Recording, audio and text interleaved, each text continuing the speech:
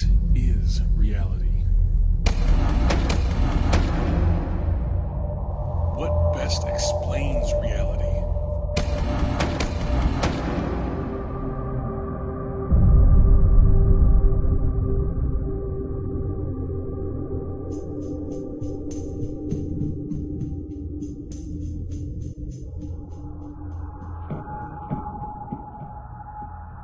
My name's James Taylor, and I'm delighted to be here.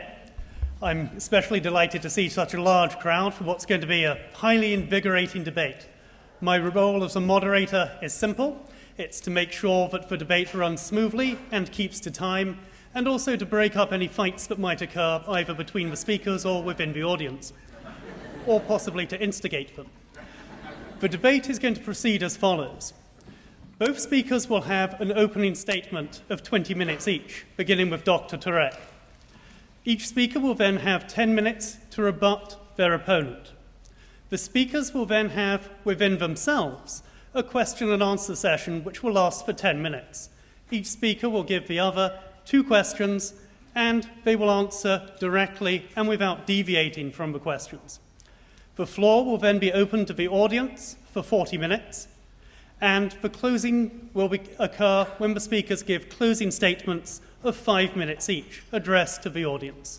And I would like to introduce our first speaker tonight, Dr. Turek. Thank you.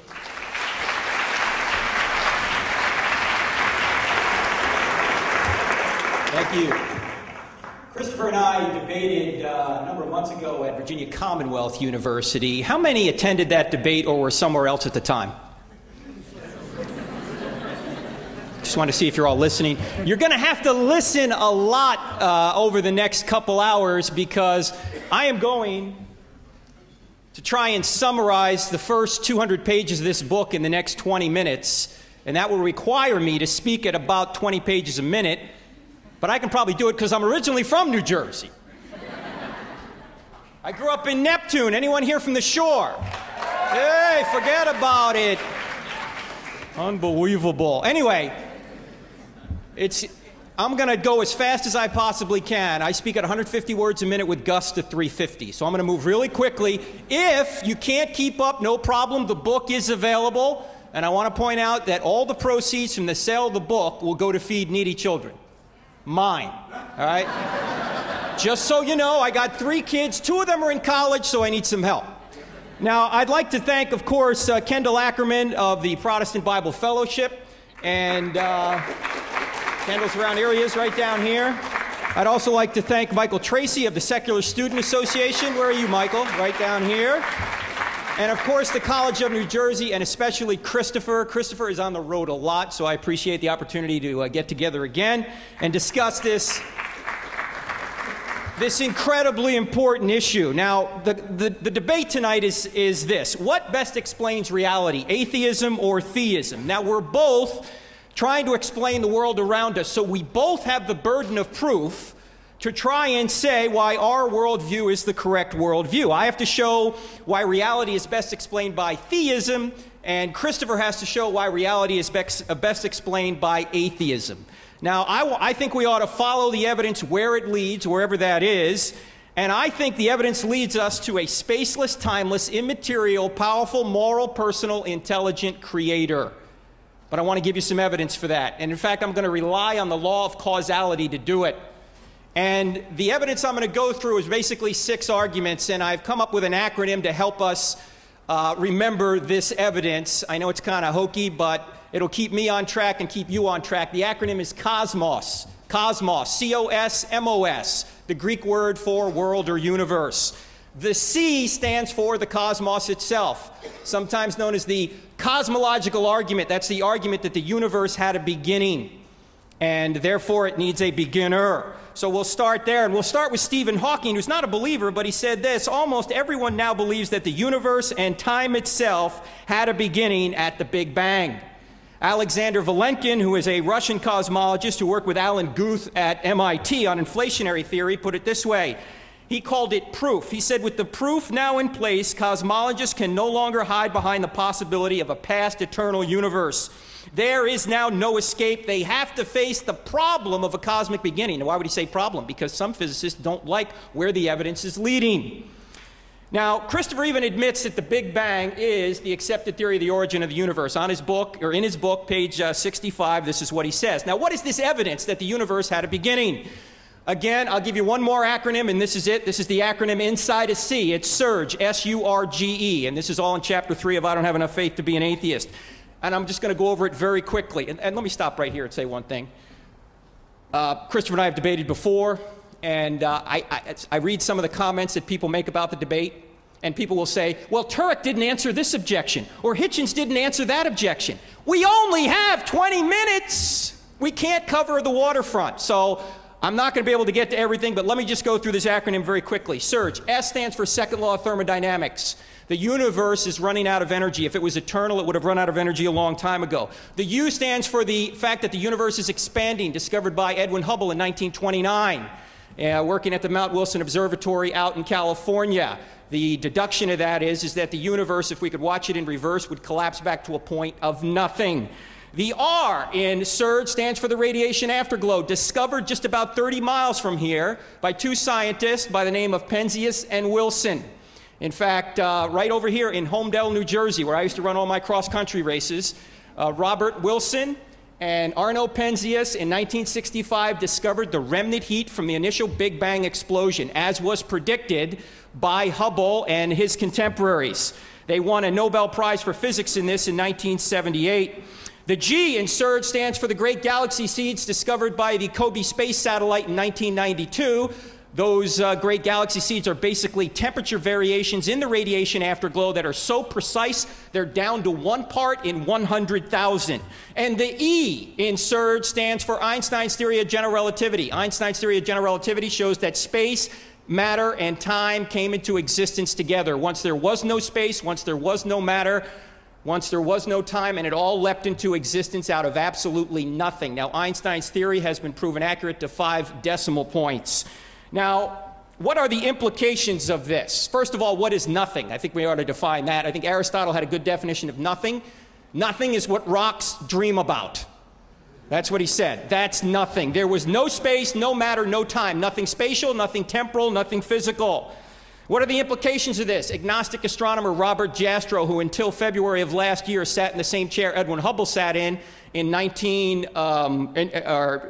Hubble sat in back in the 20s, until last year, that's where Jastrow was. He died, unfortunately, at the age of 82 last February, but he sat in that seat that Hubble did. Here's what Jastrow said in his book, God and the Astronomers. And remember, he's an agnostic. He said, the astronomical evidence leads us to a biblical view of the origin of the world. The essential element in the astronomical and biblical accounts of Genesis is the same.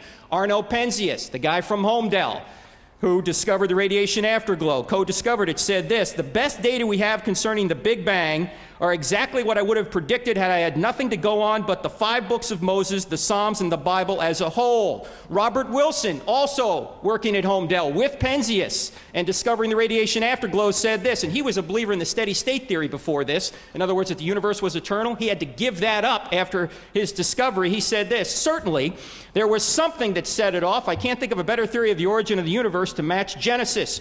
George Smoot, the co-discoverer of the great galaxy seeds, said this: there is no doubt that a parallel exists between the Big Bang as an event and the Christian notion of creation from nothing. Now, we're left with a beginner, or a beginning anyway, and we've got 2 choices. Either no one created something out of nothing, or someone created something out of nothing. Now, which view is more reasonable? No one created something out of nothing, or someone created something out of nothing? For me, I don't think nothing can come from nothing. I mean, even Julie Andrews knew that. She said nothing comes from nothing, right? You've got to have a cause to get something. Now, you can ask who made the someone, and if you want to ask who made God, we can do that during the Q&A. But it seems like someone created something out of nothing. Now, by the way, this is not a God of the gaps argument. Why? Because natural law couldn't have created the universe, because natural law was created at the Big Bang. There was no nature. There was no natural law. In effect, it must be a supernatural cause, because all of the natural realm hadn't yet been created. And supernatural simply means beyond the natural. This led Robert Jastrow, again, the agnostic astronomer, to say this, that there are what I or anyone would call supernatural forces at work is now, I think, a scientifically proven fact. Echoing something that Arthur Eddington said many years ago when he said, we run into insuperable difficulties unless, frankly, we look at the supernatural for the beginning of the universe. In fact, Jastrow ended his entire book this way. This is worth the price of the book. After going through much of the surge evidence I just mentioned, Jastrow said this, for the scientist who has lived by his faith in the power of reason, the story ends like a bad dream. He has scaled the mountains of ignorance. He's about to conquer the highest peak. As he pulls himself over the final rock, he's greeted by a band of theologians who've been sitting there for centuries. No doubt reading Genesis 1:1. The best explanation for the beginning of the universe is in the beginning, God created the heavens and the earth. That's the C. A lot more in the book on it. We got to move on to the O. And the O in cosmos stands for order. This is sometimes called the teleological argument for design. Not only did the universe explode into being out of nothing, it did so with extreme precision. In other words, the Big Bang was not a chaotic explosion. How incredibly precise was it? Atheist Steven Weinberg put it this way. He said, life as we know it would be impossible if any one of several physical quantities had slightly different values. There are dozens of these quantities. One of them, as Stephen Hawking identified, was this. He said that if the universe, or if the expansion rate of the universe changed by 1 part in 100,000 million a second after the Big Bang, we wouldn't be here. The universe would not have expanded, or it would have collapsed back on itself, or it never would have created galaxies. That's how precisely designed the Big Bang event was. Not only was the Big Bang event precisely designed, so are many constants about our universe right now. If you change the gravitational force by 1 part in 10 to the 40, we wouldn't be here. What's 1 part in 10 to the 40? Illustration. Take a tape measure, stretch it from that back wall to the front wall in inches. If you set gravity at a particular inch mark on that tape measure and move the strength of gravity 1 inch in either direction proportionally, we go out of existence. But the problem is the tape measure doesn't go from that wall to this front wall. It goes across the entire known universe. You change gravity that much in the entire known universe, we don't exist. For you Navy people out here, I was in the Navy for many years. Think of an aircraft carrier. If you take an aircraft carrier like the John Stennis or the Ronald Reagan, which displaces 110,000 tons, has a runway on it that's about 3 lengths of a football field, has 5,000 to 6,000 people on it, several stories high. If you were to change the weight of that aircraft carrier by less than 1/1,000,000th the weight of an electron, it would be uninhabitable if the aircraft carrier was the universe.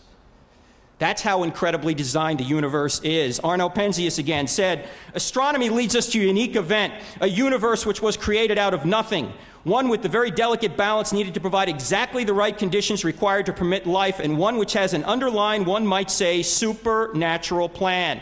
Frank Tipler in 1986 wrote a book called The Anthropic Cosmological Principle with John Barrow. It's the classic work on the fact that the universe is precisely tweaked to support life. Here's what Tipler has since said. When I began my career as a cosmologist some 20 years ago, I was a convinced atheist. I never in my wildest dreams imagined that one day I would be writing a book purporting to show that the central claims of the Judeo-Christian theology are in fact true, that these claims are straightforward deductions from the laws of physics as we now understand them. I have been forced into these conclusions by the inexorable logic of my own special branch of physics. Now, some people, we may even get into Darwinism later. Like Darwinism saves atheism. Darwinism does not save atheism at all because you need a universe before you can ever get to life. And it shows here, and then you need life. The universe needs a designer. The universe itself, not just life. So that's the O. Let's move on to the S, which is another branch of the the teleological argument. The S stands for specified complexity. In everyday English, specified complexity is information. Let me give you an example. Let's say you're walking along the beach, say down here in Belmar, where I was today. Had a nice run on the beach today on a boardwalk in Belmar. Let's say you're walking along the beach in the summer, and you look down as you're walking along the beach, and you see in the beach someone has scrawled, "Benny's, go home." Now, some of you don't know what bennies are, but bennies are basically tourists. Are you going to say that the waves came up and put that message in there? Or that the crabs came up and said, I'm tired of all these tourists stepping on me. I'm going to put a message there for them to go home. No, you'd say somebody, some intelligent being put that in there. Or then you put your head back on the pillow or back on your towel and you look up and you see in the clouds, drink Coke. What do you assume? Unusual cloud formation? Do you go, wind coming from the north today? Do you go, oh no, I got it, it's cloud evolution? No, you say there had to be a skywriter up there. Why? Because messages only come from minds. We know of no natural law that can create a message. Messages only come from minds. Now, let's move into life. A simple, so-called simple, one-celled creature has 1,000 complete sets of Encyclopedia Britannica worth of information in it. 1,000, let's say 1,000 volumes of Encyclopedia Britannica in it in terms of its DNA. DNA. That much information in it. Now, to believe that that resulted by natural forces without intelligent intervention is like believing that the Library of Congress resulted from an explosion in a printing shop. I don't have enough faith to believe that. You have to have more faith to believe that that happened that way than to say that somebody put intelligence into it. In fact, this is not an analogy, by the way. The analogy or the comparison of information to DNA, in fact, it's a one-to-one correspondence. The only difference is DNA has a 4-letter genetic alphabet. English has a 26-letter genetic alphabet. Bill Gates said DNA is like a software program, only much more complex than anything we've ever devised. And in fact, the sequence of letters in DNA is not determined by chemistry. It's information. It has nothing to do with the 4 natural forces. In fact, just like the letters in this book were not put together by the laws of ink and paper, the letters in DNA don't appear to be the result of anything other than intelligence. Intelligence put this together, not natural law. Antony Flew, who was an atheist, one of the more famous atheists until he became a deist or a theist recently because of this evidence, put it this way. It is impossible for evolution to account for the fact that one single cell can carry more data than all the volumes of the Encyclopedia Britannica put together. It now seems to me that the findings of more than 50 years of DNA research have provided the materials for a new and enormously powerful argument to design. Sir Fred Hoyle, also an atheist, said this: the likelihood of the spontaneous formation of life from inanimate matter is 1 in a number that has 40,000 zeros following it. If the beginnings of life were not random, they must therefore have been the product of purposeful intelligence. He went on to say this: a common sense interpretation of the facts suggests that a super intellect has monkeyed with physics as well as chemistry and biology, and that there are no blind forces worth speaking about in nature. Again, this is not a God of the Gaps argument. Why? It's not just that we lack a natural law for bennies go home, or we lack a natural law for a book like this. It's that a book like this is positive, empirically verifiable evidence for an intelligent being, because messages only come from minds. The M in cosmos stands for the moral argument. If just one thing is morally wrong out there, like, for example, it's wrong to kill Jews, or it's wrong to torture babies for fun, or it's wrong to participate in a religious crusade, then there has to be a God. Why? Because if there is no God, it's just your opinion against, say, Hitler's opinion. It's just your opinion against bin Laden's opinion. We all intuitively understand that certain things are objectively right and objectively wrong. As Dostoevsky said, he said, if there is no God, everything is permitted, in a novel he wrote. In fact, even Richard Dawkins admits on page 232 of his book, The God Delusion, he says, there are no objective morals without God. But we all intuitively know that certain things really are objectively wrong. It's not just my opinion that torturing babies for fun is wrong.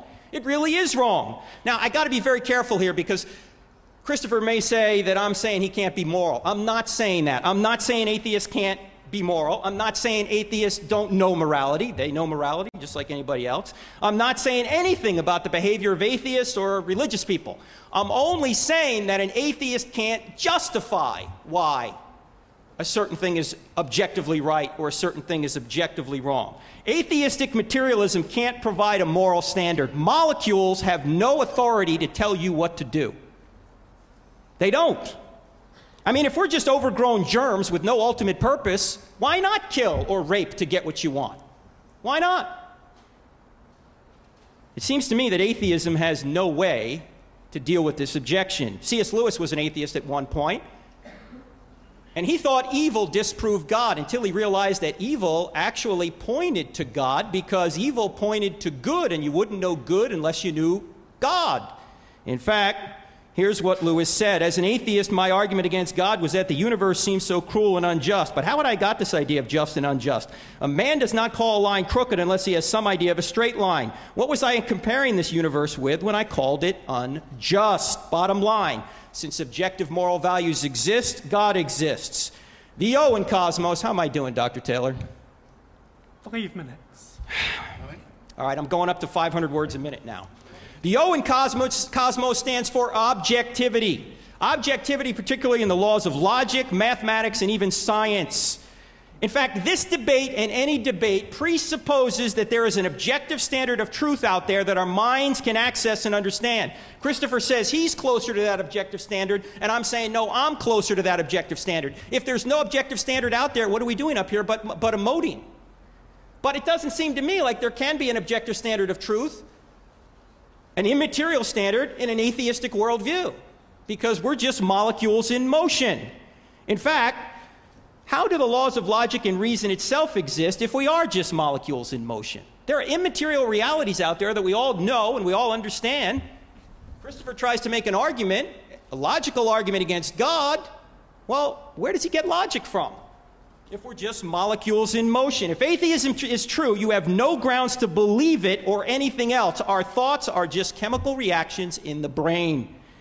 In fact, macroevolution doesn't help either, because macroevolution does not yield truth, it yields survivability. In fact, Dawkins points this out. He says, basically, that there's a gene or there's something going on chemically in us that makes more people believe in God. And you know what? When more people believe in God, they tend to survive better. Of course, Dawkins thinks that believing in God is false. So here's evolution trying to show people that they ought to believe in God, or that somehow gets them to believe in God, but the belief in God, according to him, is false.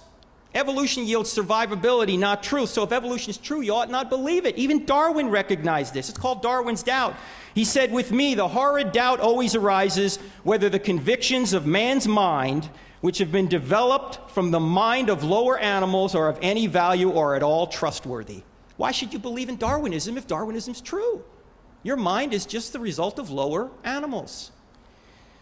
Also, the laws of mathematics. Science depends on the notion that the universe is rational and mathematical at all levels, that every effect has a cause. But how does rationality in mathematics arise from randomness? How do they come from matter? Doesn't seem to me there's an atheistic answer to this. Rationality, mathematics, and science itself are better explained by theism than atheism. The only reason we can do science is because there's an orderly world out there. Well, who ordered the world? Finally, the S in cosmos stands for a solitary life. I don't have time to present the evidence for the historicity of the New Testament documents and the resurrection. Perhaps we can get to that during the Q&A, or Christopher and I can debate that at a future point. Maybe we can, as I say, hint at it during the Q&A or get to a little bit of it. But I want to leave you to consider something about Jesus called the solitary life. I'll just end on this. It was written about 90 years ago. He was born in an obscure village, the child of a peasant. He grew up in another village where he worked in a carpenter shop until he was 30. Then for 3 years he was an itinerant preacher. He never wrote a book, he never held an office, he never had a family or owned a home. He never led an army. He never traveled 200 miles from the place where he was born. He did none of the things that usually accomplish greatness. He had no credentials but himself. He was only 33 when the tide of public opinion turned against him. His friends ran away. One of them denied him. He was turned over to his enemies and went through the mockery of a trial. He was nailed to a cross between two thieves. While he was dying, his executioners gambled for his garments, the only property he had on earth. And when he was dead, he was laid in a borrowed grave through the pity of a friend. 20 centuries have come and gone, and today he is the central figure of the human race. All the armies that ever marched, all the navies that ever sailed, all the parliaments that ever sat, all the kings that ever reigned put together have not affected humanity on this earth as much as that one solitary life. I need 1 minute. Is that okay? 48 seconds. If there was no resurrection, how could this life be the most influential life of all time? Was it just because a bunch of pious Jews in Jerusalem inexplicably decided to chuck Judaism and fabricate a resurrection story so they could fulfill their dream of getting beaten, tortured, and killed? I don't see why they would do that. I think it takes more faith to believe that than to believe he actually rose from the dead. Now, you see, anything is more plausible than a miracle. The greatest miracle in the Bible is not the resurrection. The greatest miracle in the Bible is the first verse. In the beginning, God created the heavens and the earth. If that verse is true, every other verse is at least believable. I'm sorry I'm out of time, but I did the best I could. Cosmos, thank you very much. Thank you.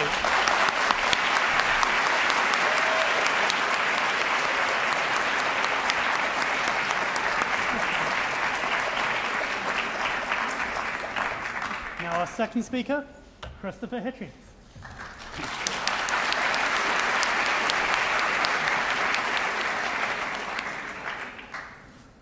I have no local boy roots.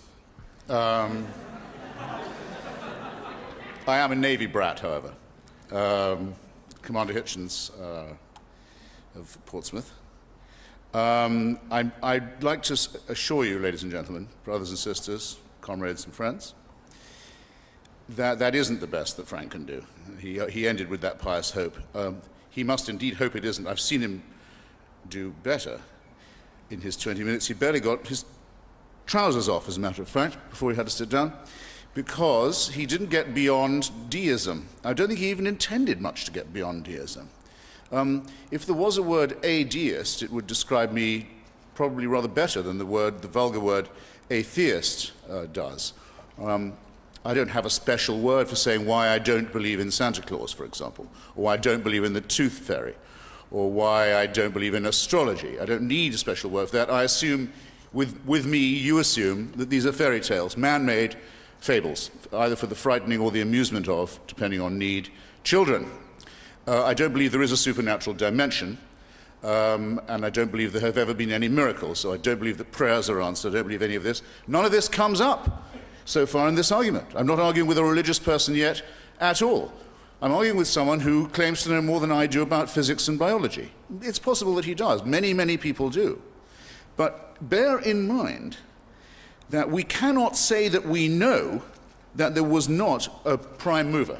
It's not within our compass.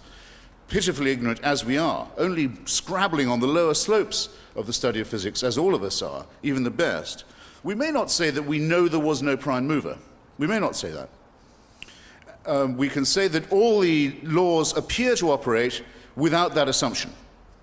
It's very, very, very rare indeed to meet a physicist of any standing, from Einstein onwards, who is not at the most a Spinozist. In other words, someone who might say there could be a pantheism somewhere, there could be a force, but there is no way you can take a step from the laws of physics, the observable creation of the cosmos, that leads you to the belief that there is an intervening personal God who does answer prayers, who does watch over you, who does notice what you're up to, who does mind what you do, who you sleep with and in what position, what you eat and on what days of the week, what propitiations and sacrifices you will make, what commandments you will observe. There is no possible way, no one's even tried it, of getting from the laws of physics or biology to any such idea. So from the person who says, I'm a deist, I don't think all of this can be an accident, there must be some cosmic force, I say, I can't disprove it, though I think the cosmos functions without it, but you have all your work, sir, or ma'am, still ahead of you before you can say that Jesus of Nazareth was a real person, let alone that he was the Son of God, let alone that his mother was a virgin, let alone that he was resurrected. None of these things, by the way, would prove he was the Son of God, if they did happen, nor would they prove that his doctrines were not erroneous. A resurrected person who was the son of a virgin could still be talking nonsense. There's no logic that says he must be right. If I'm having an argument with you, sir, and you say, you lose, boy chick, I say, how come? Because my mother never went to bed with another man. Your logic is faulty. I think my case could remain just as strong as ever it was. In default of that, I must say, rather bizarre intervention. Now, why do we have religion in the first place? Why are we having this discussion? Why does Frank feel the need to talk in this way? Because we are pattern-seeking mammals. It's part of our evolution. We look for patterns. We're designed to look for them. And if we can't find a good explanation, we'll come up with a bad one, rather than none at all. Most people would rather have a conspiracy theory than no theory. It's very observable that. There's a lot of junk science around before good science arrives. Before we have astronomy, we have astrology. Before we have chemistry, we have alchemy. All of these things are derivatives of religion, because in a very sinister verse of the Bible that used to upset me when I was being forced to listen to it as a little boy, it says, "Seek and ye shall find." Yes, that's exactly right. Seek and you will find. Seek for an explanation of volcanic eruptions when you're living in a primitive society, and you will think they're probably a visitation from an angry deity. And if you're told you can postpone the next eruption by throwing a few live babies into the lava down the crater, that's what you'll do. Religion has just started. Religion has just begun. Why do some people get the plague and others not? Because they're sinful. Where's the plague coming from in the first place? It's a punishment from God, and or, in early Christian society, the Jews have poisoned the wells. So we'll go and get them. Again, because we already hate them because they killed our Redeemer. They committed deicide. All of them did. All of them. No one's exempt. Indeed, if you have to be a Christian, it's an article of their faith that we were all present at Calvary. We all drove in the nails, the Jews particularly so. And we all have to expiate this guilt for a crime that may or may not have been committed, but if it was committed before we were born. What is this? It's not physics. Okay? It's not biology. It's not science. It's faith. Why don't you fly under your true flag, sir? Why don't you say these things must be believed as articles of faith? Don't try and derive it from science. Now, I can't improve on the argument that David Hume came up with, against the idea of the supernatural, against the idea that the laws of nature are occasionally suspended in order to make people's faith a little more secure. Ambrose Bierce, in his Devil's Dictionary, you may remember, says under prayer, under P for prayer, a request that the laws of nature be suspended in favor of the petitioner, himself admittedly unworthy. David Hume puts it a little more acidly than that. He says, if you see the laws of nature apparently suspended, perhaps a virgin's given birth, perhaps a leper has suddenly stopped being a leper, who knows what it might be, you know the sort of thing, you have to ask yourself one of two things. Well, actually you have to ask yourself both. Which is the more probable, that the laws of nature have just been suspended, or that I am under a misapprehension? That's if you are an eyewitness yourself to the morning. If you're hearing about it second, third, fourth, and fifth hand, you have to ask this question with redoubled and trebled and quadrupled force. And the likelihood is which? That the laws of nature were suspended, or that somebody maybe garbled, maybe a rumor got around. If you make this assumption, then nothing is mysterious about reality. Nothing is mysterious at all. It would explain why everyone seems to die and no one comes back. No longer a mystery about that. It would explain why some people are cured of leprosy and other even worse diseases if they go to the doctor, and if that doctor has access to certain kinds of drugs, but not if they don't. The great theologian Lancelot Andrewes, the Archbishop of Canterbury, during the Black Death, wondered. He said, it seems odd to me. There are people who go to church and pray, and they give their tithes, and they do everything that they're supposed to do, and they lead godly lives, and yet they seem to die of the plague just as much as the sinners do. He went to his grave, the Archbishop, not realizing that he'd very nearly stumbled on a very good point. After all, the discussion before us this evening is what explains reality better? Well, I think my explanation is probably, so far, not the inferior one. I've seen myself the fabrication of a religion or of a religious figure. I've seen it done before my very eyes in the case of the fraudulent woman calling herself Mother Teresa, though she certainly was a virgin and never had any children, and actually named Agnes Bujashu, an Albanian crook who worked in Calcutta, who was considered by those who read only the newspapers as a friend of the poor, but was in fact a friend of an advocate for poverty. She believed poverty was a gift from God, that suffering ennobled people. She didn't believe in this for herself, for poverty, because she took several $1 million from, among other people, the Duvalier family in Haiti. probably the most cruel deceivers and oppressors of the poor in the late 20th century, from the Charles Keating savings and loan racket in California, the so-called savings and loan scandal, from many, many other depraved rich persons, and used the money to build not a teaching hospital in Calcutta or a clinic, or for the relief of poverty, or hunger, or disease, or anything of the sort, but to build over 150 convents in her own name to found an order that would glorify and magnify herself. And that's where the money went. Since then, we are asked to believe by His Holiness the Pope, the lately named formerly named Cardinal Joseph Ratzinger, that because of an intercession by her posthumously, that a woman in Bengal named Monica was cured of a tumor just by praying and putting a picture of Mother Teresa on the swelling in her stomach. I can assure you that's not how tumors go away. Ladies and gentlemen, I can also assure you the last thing India needs is to be told that its people, when they're ill, should go to faith healers and shamans, and the enormous number of witch doctors, crooks and charlatans who there are in the subcontinent. Many people will die if they follow this kind of advice.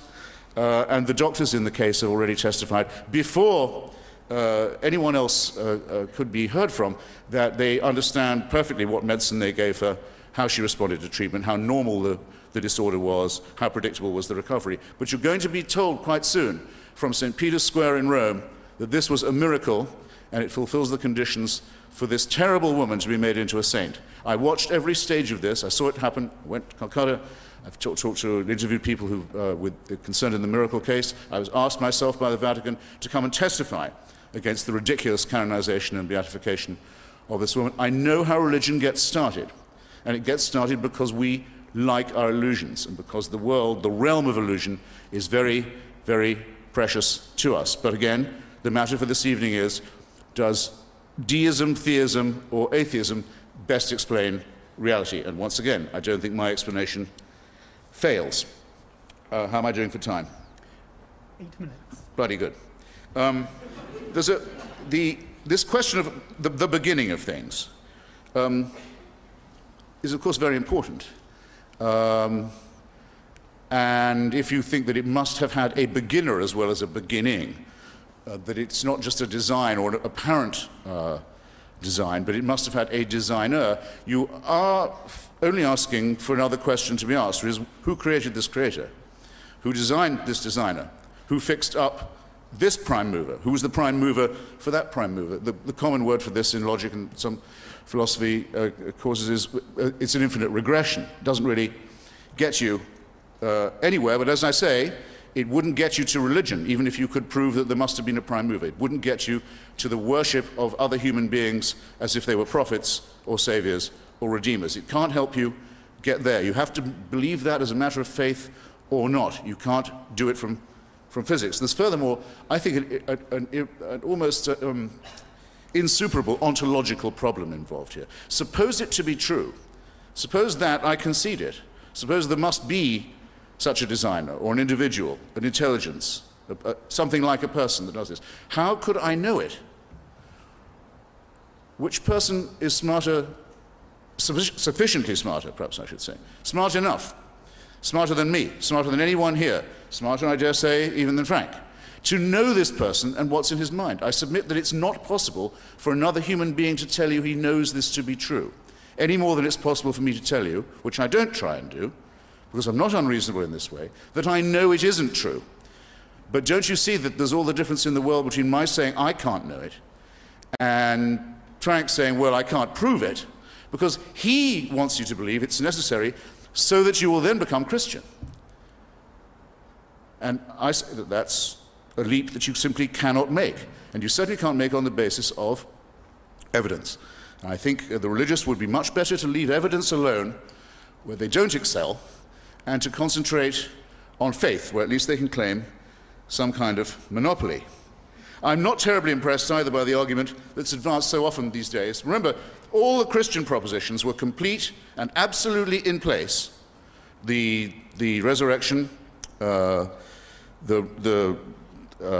healing of, excuse me, not the healing, the forgiveness of sin, all of these, the virgin birth, the fatherhood of God, the sonhood of Jesus, the Adam and Eve story. All of these things were completely believed and promulgated by the Christian church long before there was any knowledge of the Big Bang or of evolution.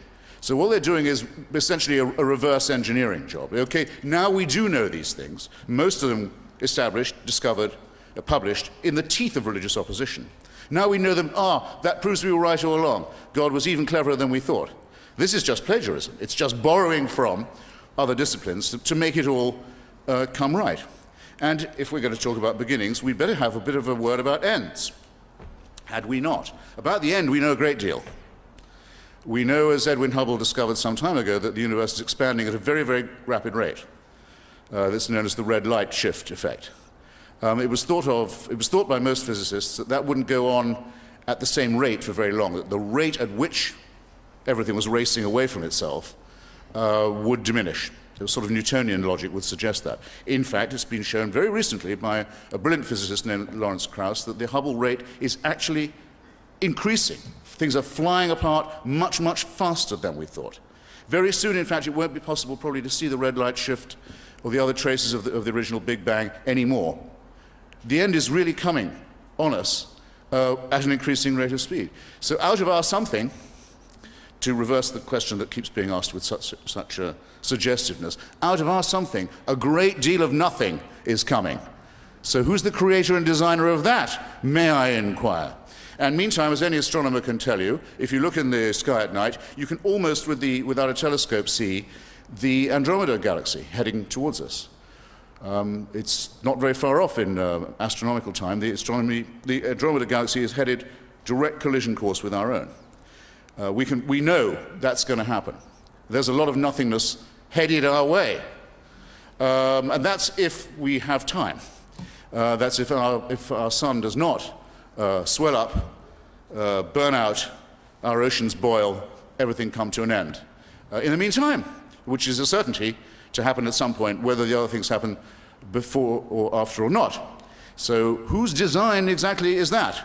How does it come that just in the tiny suburb of our bit of the cosmos, the little solar system that we inhabit, all of the other planets are either much too hot or much too cold to support anything like a life, as is true of great parts of our own planet? How is that?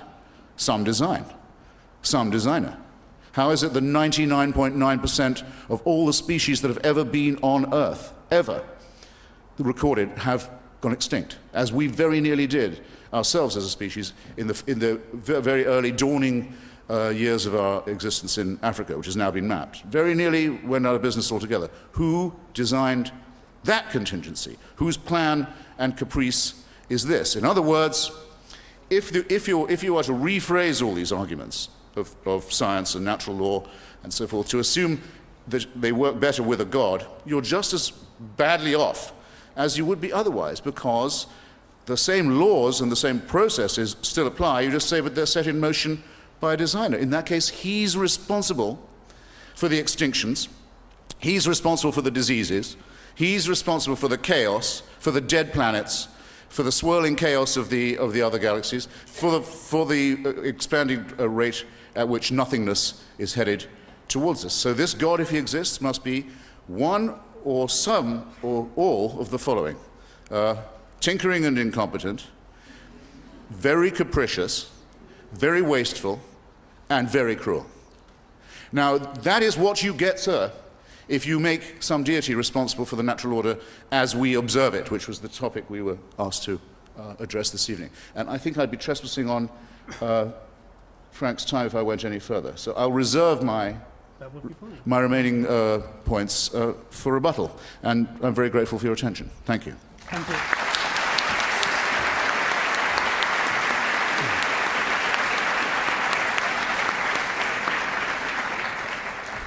Now, Dr. Turek has 10 minutes for rebuttal. Thank you. I wish I had an English accent. Let me try and go down many of the things Christopher said. He said, I just proved deism, not theism. Notice the creation of life is not a deistic concept, neither is a resurrection of Christ a deistic concept. But I might ask Christopher later if he's a deist now. That would be good. He said he doesn't believe in miracles primarily because of David Hume. But I think Hume's argument is discredited. Hume said that the evidence for the regular is always greater than that for the rare, so you ought to always believe in the regular.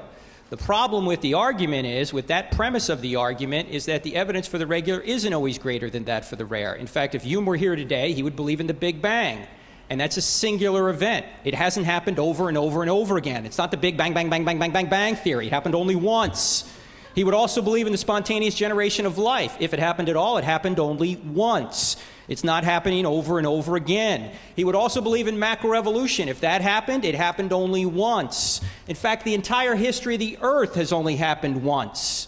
So to say that the evidence for the regular is always greater than that for the rare is not so. In fact, if Hume were consistent, he wouldn't believe in his own birth, because it only happened once physically. There's two realms of science. There's empirical science, where you can do something over and over again, and there's forensic science, where you got evidence, and it's a situation where you can just look at the evidence and try and figure out what happened in the past based upon the resulting evidence. It's like a criminal investigation. Singularities happen all the time, and it's kind of odd for Hume to say that you ought not believe in a rare event if it really happened. Suppose it did happen, like the Big Bang. If it did happen, Hume says you ought not believe in it. There's some problem with that argument. Also, for miracles to get our attention, they by definition have to be rare. They can't be regular events. If they were regular events, we'd think they were part of the natural phenomenon. So they have to be rare to get our attention. So Hume's argument is about believability. It's not about actuality. Miracles can actually occur, and Hume is saying if they actually occur, you ought not believe in them. That's a bad argument. Also, he said you can't say there was no prime mover. That's what Christopher said. And that's what I'm saying. You can't say there was no prime mover. In fact, I think there was a prime mover. In fact, later on he said, who made God? That's the big problem for theists. It's not a problem at all. Why? Because since something exists, we obviously exist, we're here, then something must have always existed, because you can't create yourself. There has to be an eternal, uncaused first cause. Now, we have two possibilities. Either the universe is eternal and doesn't need a cause, and atheists have believed that for many years. They believed in the steady state theory and thought the universe was eternal. They had no problem believing in an eternal universe. The second possibility is that there's something outside the universe that is eternal. Now, I've given evidence, I know very quickly, that the universe has not always been here. It's not eternal. The surge evidence. Second law, universe expanding, radiation afterglow, great galaxy seeds, Einstein. The universe is not eternal, so it must be something outside the universe that is. And that cause, it seems to me, must be spaceless, timeless, and immaterial. Why? Because you can't, if all space, all matter, and all time were created, the cause must be outside of space, matter, and time. This cause must also be extremely intelligent. Why? Because he created with extreme precision. He must also be personal. How can he be personal? Because you can't go from a state of non-existence to a state of existence without making a choice. An impersonal force has no ability to make choices. There couldn't have been like the Star Wars, use the force, Luke, choice out there. The force has no ability to make choices. Only a person can make choices. And once there was nothing physical, spatial, or temporal, and then suddenly an entire space-time continuum was created out of what rocks dream about, out of nothing. So someone made a choice. Christopher also said, we look for patterns. Yes, we do look for patterns, and the pattern I'm looking for is specified complexity that was in the first life and is in all life since then. When you see Benny's Go Home on the beach, you don't assume the crabs did that. You don't assume it was made by natural law. You assume there was a mind behind it. He said religion came from or started with baby sacrifice. I know what religion's like. Well, many religions are false. I don't disagree. But to conflate all religions and put them all together and say, therefore, all religious viewpoints are false is not so. Christopher and I agree on 99% of religions out there that are false. I agree with him. I just think there's one that is true. I'm not saying that every religion, everything they teach is false. I'm saying there are certain things they teach that are false. So we don't disagree there. He said I ought to stop giving evidence and just rely on faith. That would make a pretty stupid debate, wouldn't it? I just have faith it's true, and I'd sit down. Christianity does not say rely on faith. Christianity says always be ready to give an answer for the hope that you have. Love the Lord your God with all your heart, soul, strength, and mind. Be ready to demolish arguments that are counter to God.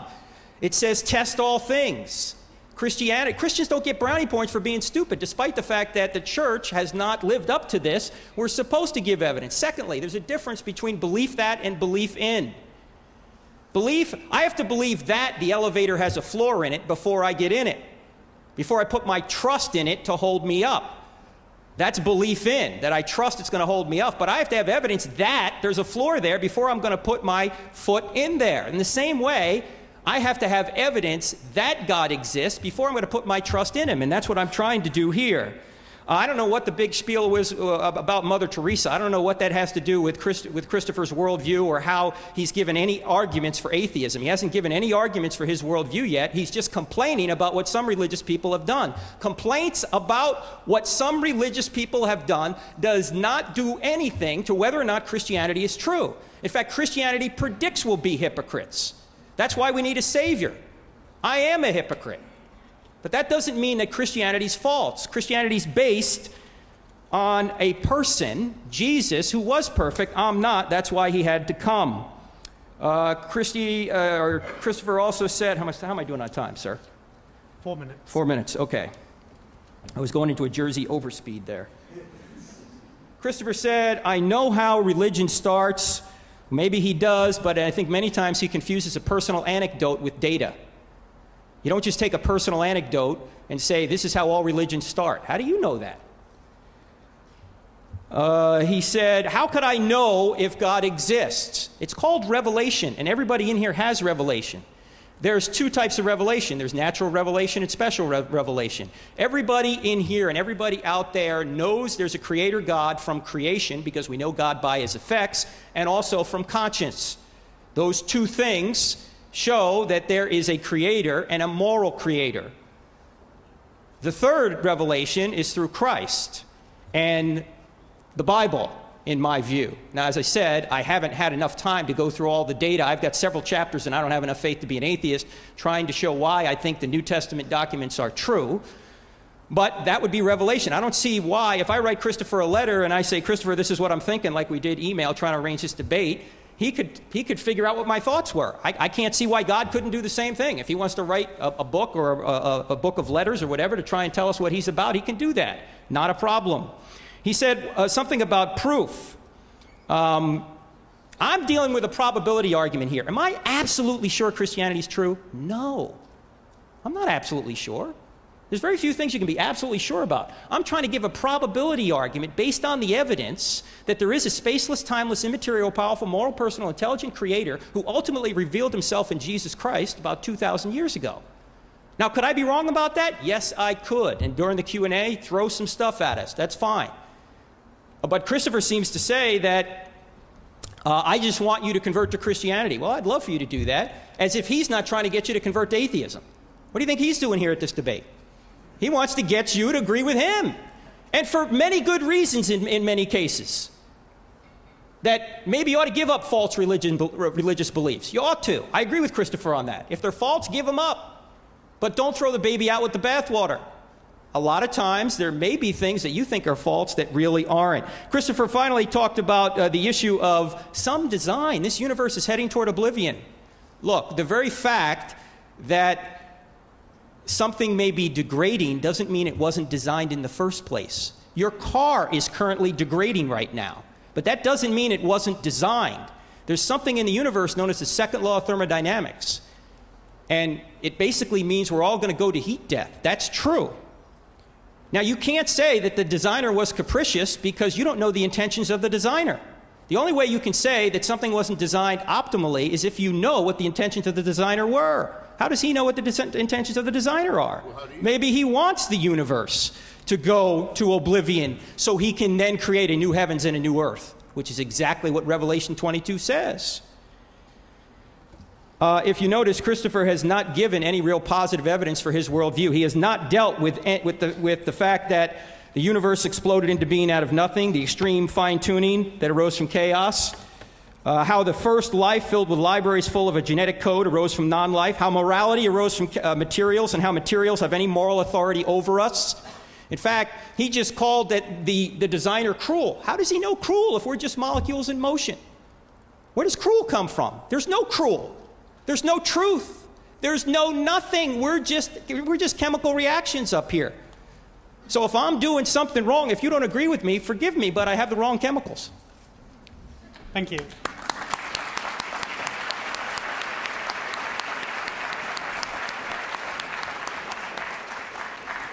Thank you. Well, first of all, there's obviously no equivalence at all between what I want to persuade you of and what Frank wants to persuade you of. I don't say if you believe with me in Revelation, you can be saved and your sins taken away from you. Nor do I say, as Christians tend to, if you're quite free to disagree with me as long as you're willing to go to hell. It's just not the same.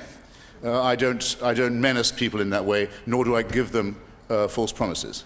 Neither the blackmail nor the bribery exists in my argument. I just ask you to think for yourselves and consider the evidence. And if you do that, I should have done this in my first set of remarks.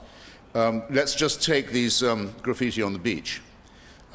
This is one of the oldest arguments in the business. It originates from a long discredited book by a Cambridge clergyman called Paley, who wrote a book called Natural Theology. He said if you are an Aborigine walking along a beach and you come across a gold watch ticking, you know not anything about what it's for.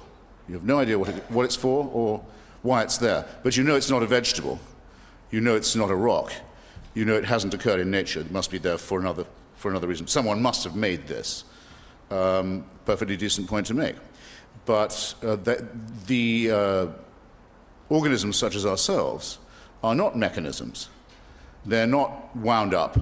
They're not jammed together in this way. And if any of you will cast your eyes over any work about the Darwinian alternative explanation for this, the best is actually called The Blind Watchmaker. It's by Richard Dawkins. You'll see that it's perfectly intelligible and well understood and has been computer modeled now to the satisfaction of 99% of all readers in the matter, that we know what the building blocks of existence were and how very, very long and haphazard, with so much extinction, 99% of all species, so much adaptation, so much hit and miss, that it was all put together. There's no mystery about it. The non-theistic, the non-deistic view does describe this reality and has more or less mastered the description of it. If you, no, I've brought the wrong page of what I wanted to say. If you take the opposite view, here's what you have to think. Francis Collins, who did the Human Genome Project, reckons that Homo sapiens, he's a great believing Christian, by the way, Dr. Collins, great man. Homo sapiens has been on the Earth for at least 100,000 years, our species. Not very long.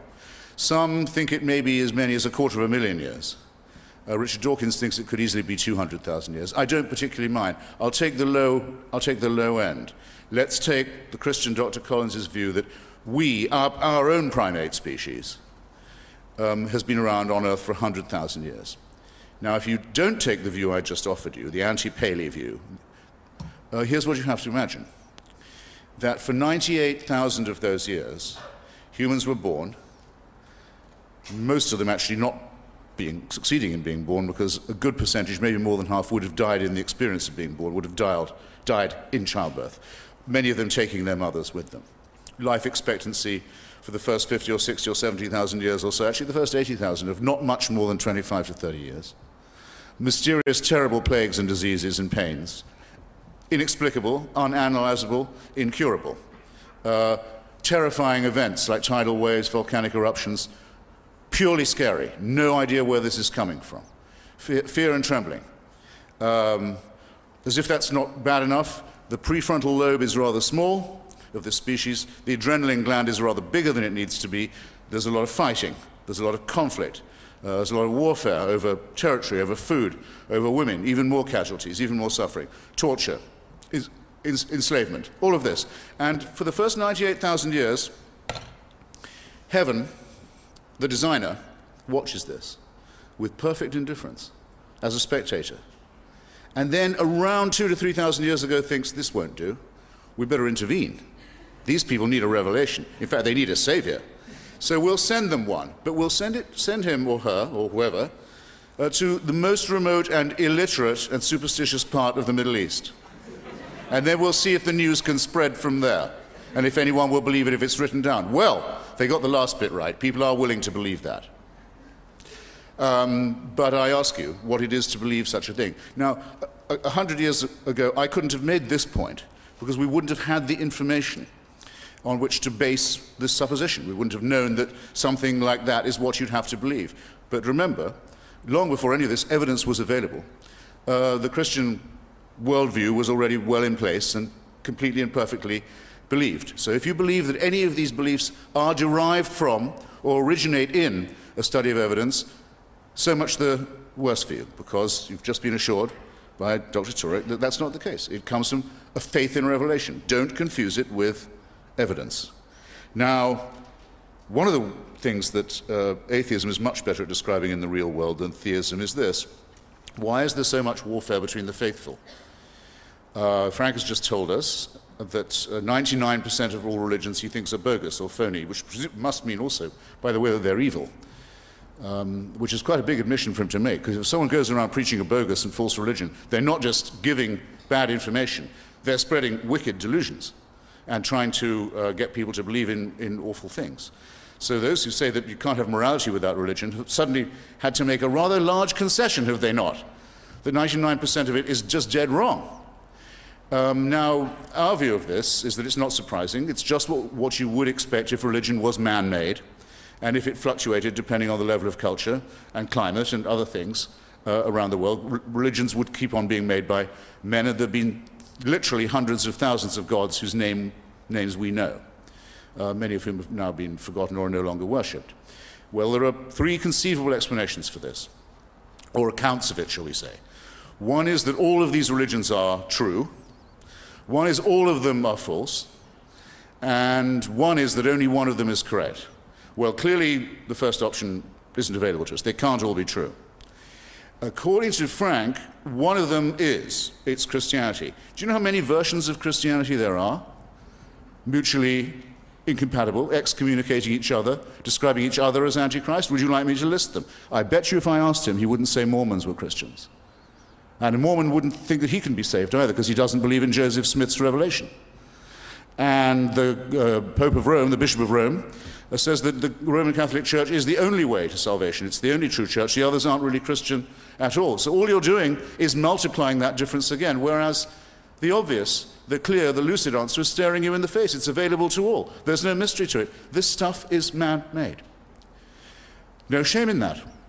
I would say, no shame. I mean, after all, so in my submission are our morals and ethics man-made. It's common to us as a matter of human solidarity to know, without being told by revelation from Mount Sinai, a location that's never been discovered, by the way, that a group of primates that thought that murder, theft, and perjury were okay would not evolve very far, or live or survive very long. It just wouldn't happen. We have a duty to each other, and we better understand it or die. There is no society that hasn't made or drawn this conclusion. Societies that fail to, that practice things like cannibalism and incest, literally do die out. They don't survive. They don't adapt. They don't evolve. They don't make it. Again, no mystery. But to say that without God we wouldn't know, and that without God any evil we did would be thinkable, is the precise reverse of the case.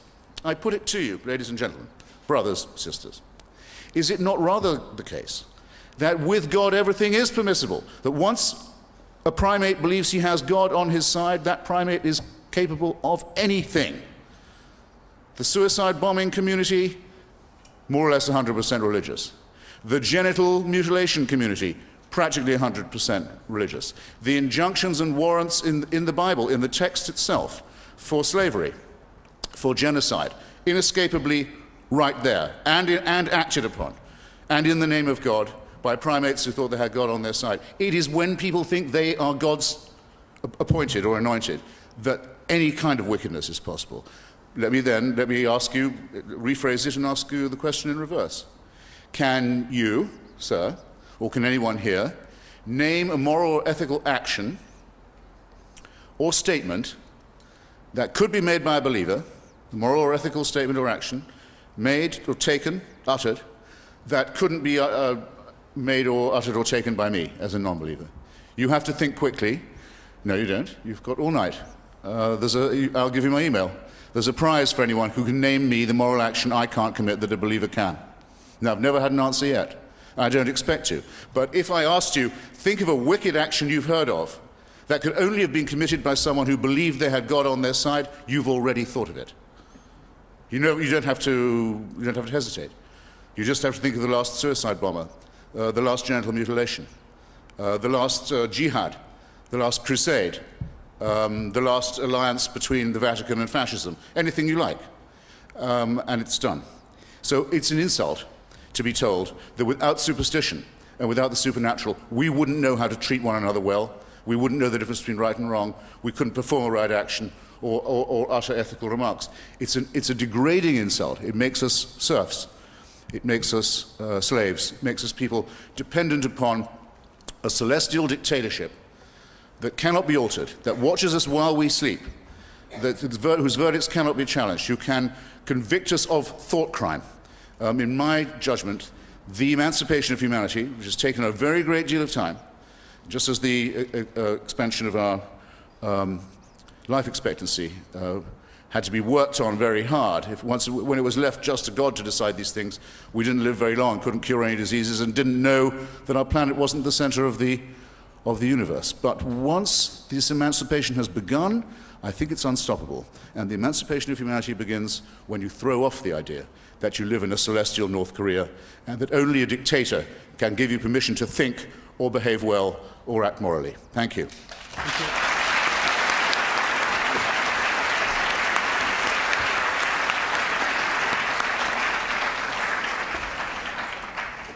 We will now turn to the question and answer session for the speakers between themselves. Each speaker, starting with Dr. Turek, will have the opportunity of asking two brief questions of their opponent, who will then give brief replies. Thank you.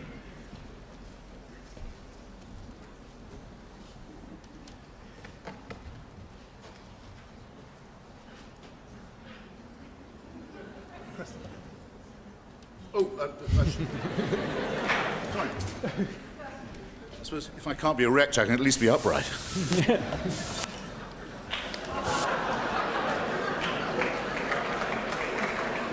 I wasn't ready, in other words.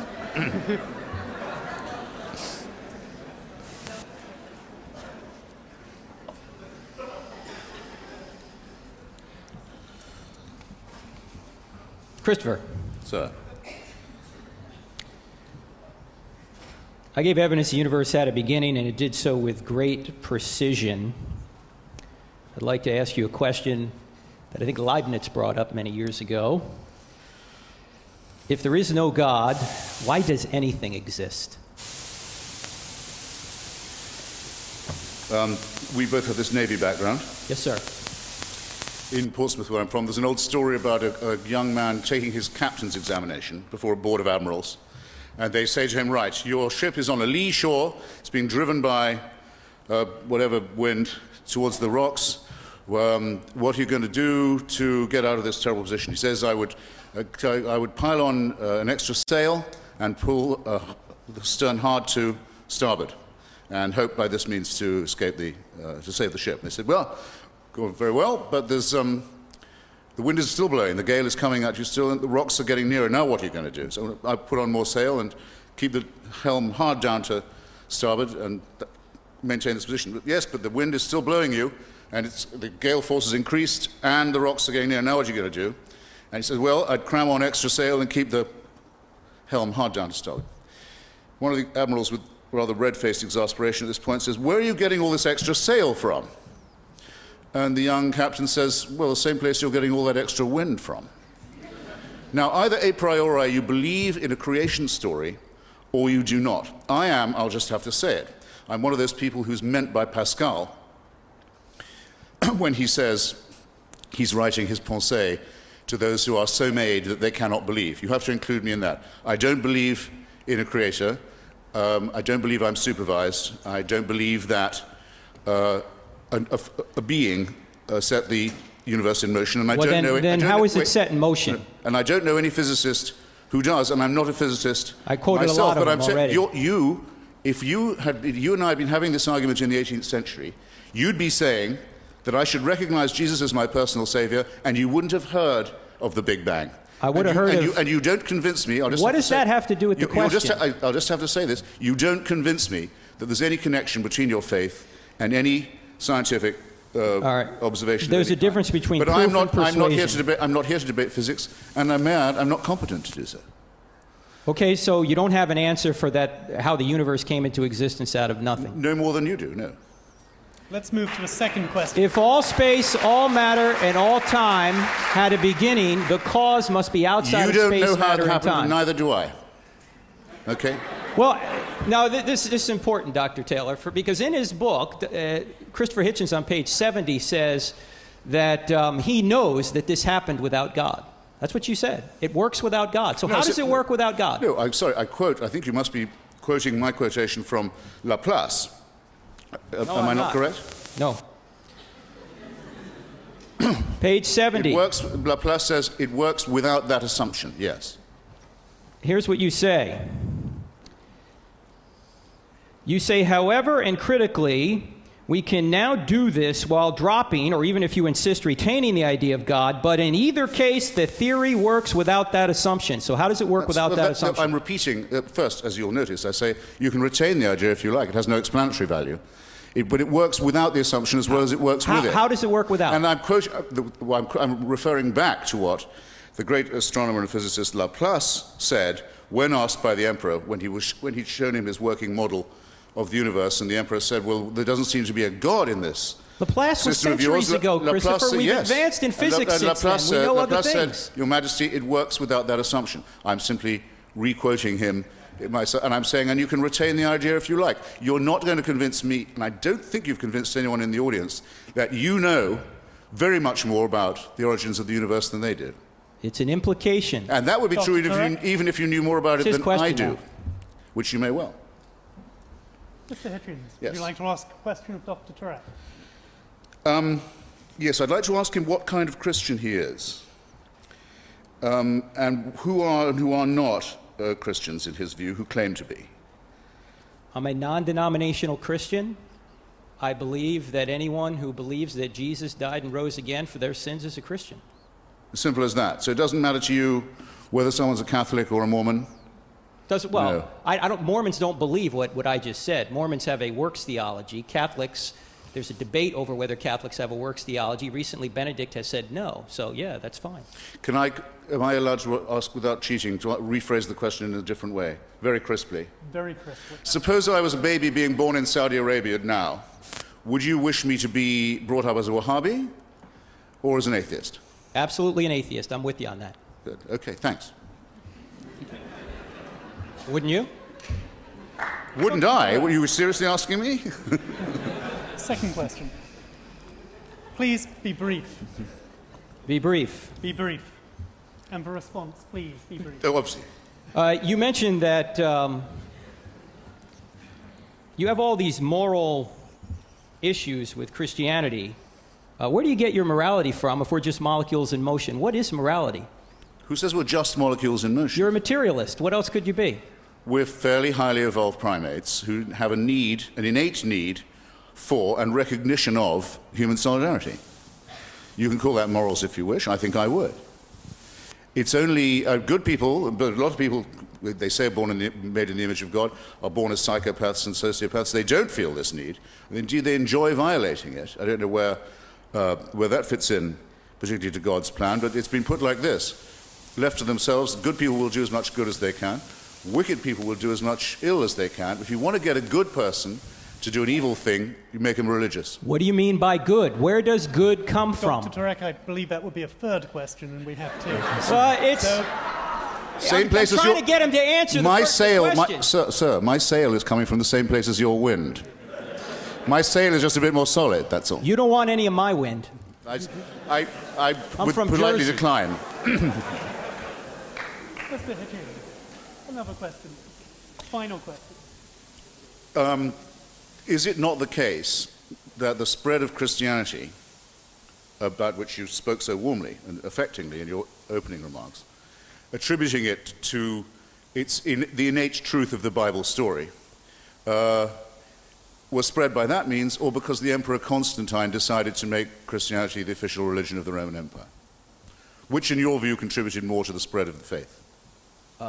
The Holy Spirit. I rest my case. Thank you for that very brief answer. Now we will turn the floor over to the audience, and I believe there are ushers in the room with microphones. Excellent. Frank, I had a quick question. Just to be clear something, you said that only intelligent creatures can create something, correct? Intelligent beings. I said that specified complexity requires a mind. It requires intelligence. Either way, why is God a man? Why don't you see God as a woman?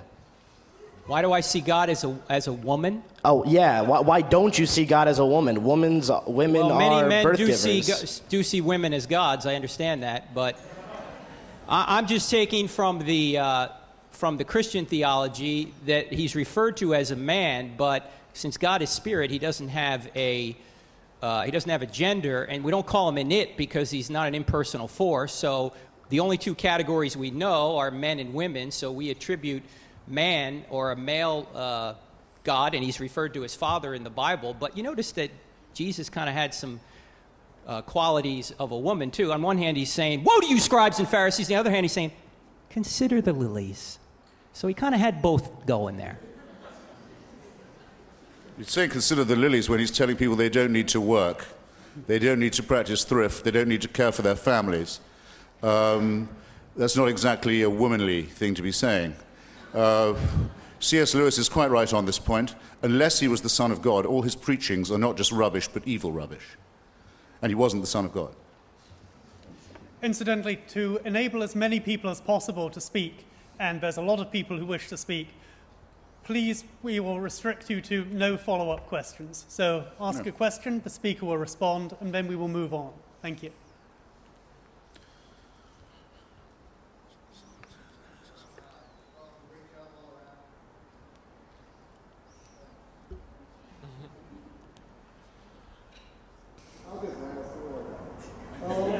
You have to give it some welly. In the question and answer part, you asked, where do your morals come from if you don't believe in Christianity?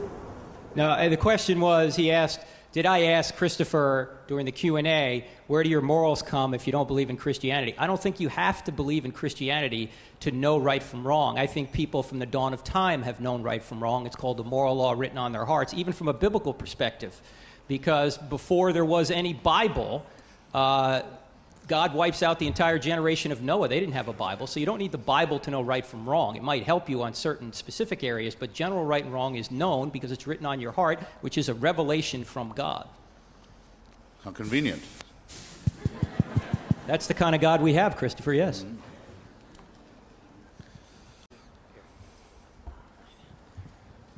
Frank. Yes, sir. First of all, how can you completely discard all other religions? Have you looked into every single one, made sure that none of them make as much sense to you as Christianity? And in addition to that, don't the Muslims also believe Jesus to be maybe not the savior, but a savior in general? Does that make them kind of an offshoot of Christianity, which they technically are? No, Muslims are not, they don't believe Jesus died, much less rose from the dead. Surah 4 says that he did not die.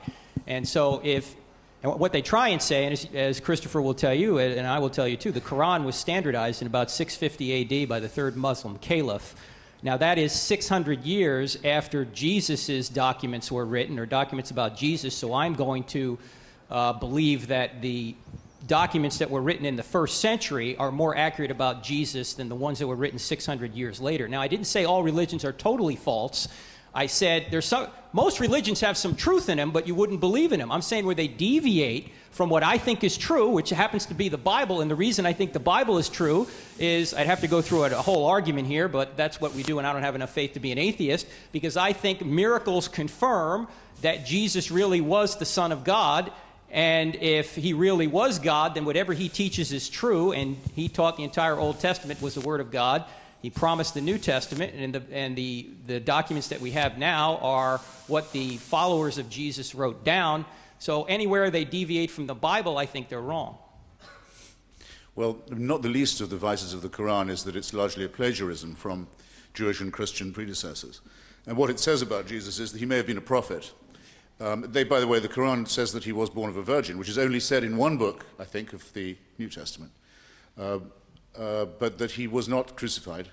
The Jews conspired to have someone else crucified in his place. So the question of resurrection doesn't come up. But if you look in the Christian Bible, you hit with just as many difficulties and contradictions as that. As I say, only one mention of the virgin birth, only one gospel that says that the Jews asked for the crucifixion to be inflicted on them to the ultimate generation as a crime. Two different accounts of the genealogy of Jesus. Only one mention of the flight into Egypt, not mentioned in the other gospels. Only one mention of the earthquake that accompanied the crucifixion, which is contained in no other story or record kept in the greater Jerusalem area.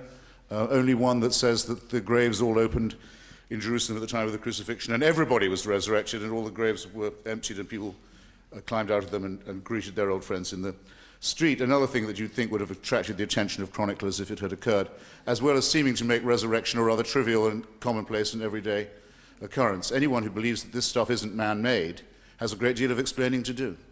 Can I follow on to that, By just all briefly? means. Certainly. Christopher, you're a journalist, and I might add a good journalist. I enjoy many of your articles. When you write an article about a particular event, and three other writers write about that same event, do you expect them to say all the same things? No, very much. I say this in my book. That's why I don't what's the believe. point? That's why. But I'm not asking people to believe that if they don't follow my account, they can't be saved, and indeed may be condemned. So you have no knowledge of what ought to be an axiom, really, or at any rate a very strong injunction. Extraordinary claims should require pretty extraordinary evidence. And how do you define that? And these extraordinary claims have no non-contradictory eyewitness attestation of any kind at all. They can quite safely be dismissed as belonging to the prehistoric era. There are 84 details in the book of Acts alone from chapter 13 to the end of the book that have been verified as eyewitness testimony by Roman historian Colin Hemmer. 84 details, eyewitness details, only could have been known by an eyewitness. The Acts of the Apostles. Yes. There's no independent, none of the Gospels are written by anyone who was an eyewitness or present at the time of the supposed life of Jesus of Nazareth. John? No. John wasn't there. These are full of later accretions. That's why they're so full of contradiction. Well, we could have a whole nother debate, but you can get his book. No one's been able to date the Gospels to anything like closer than about 20 years after the supposed events. That's a long, long time in which a rumor could get started. Takes at least 2 generations for... Let's now move to the next question from the audience. Hi, I'm not really sure how to phrase this question, so just bear with me. Either can answer. But how do you explain biblical prophecies? How do you, like the fact that the Old Testament, thousands and thousands of years before Jesus Christ entered into the world, how is it that they prophesied when he was going to come, how he was going to enter into the world, where he was going to be born, how he was going to die, who was going to crucify him, who he would be crucified with, where he would be crucified.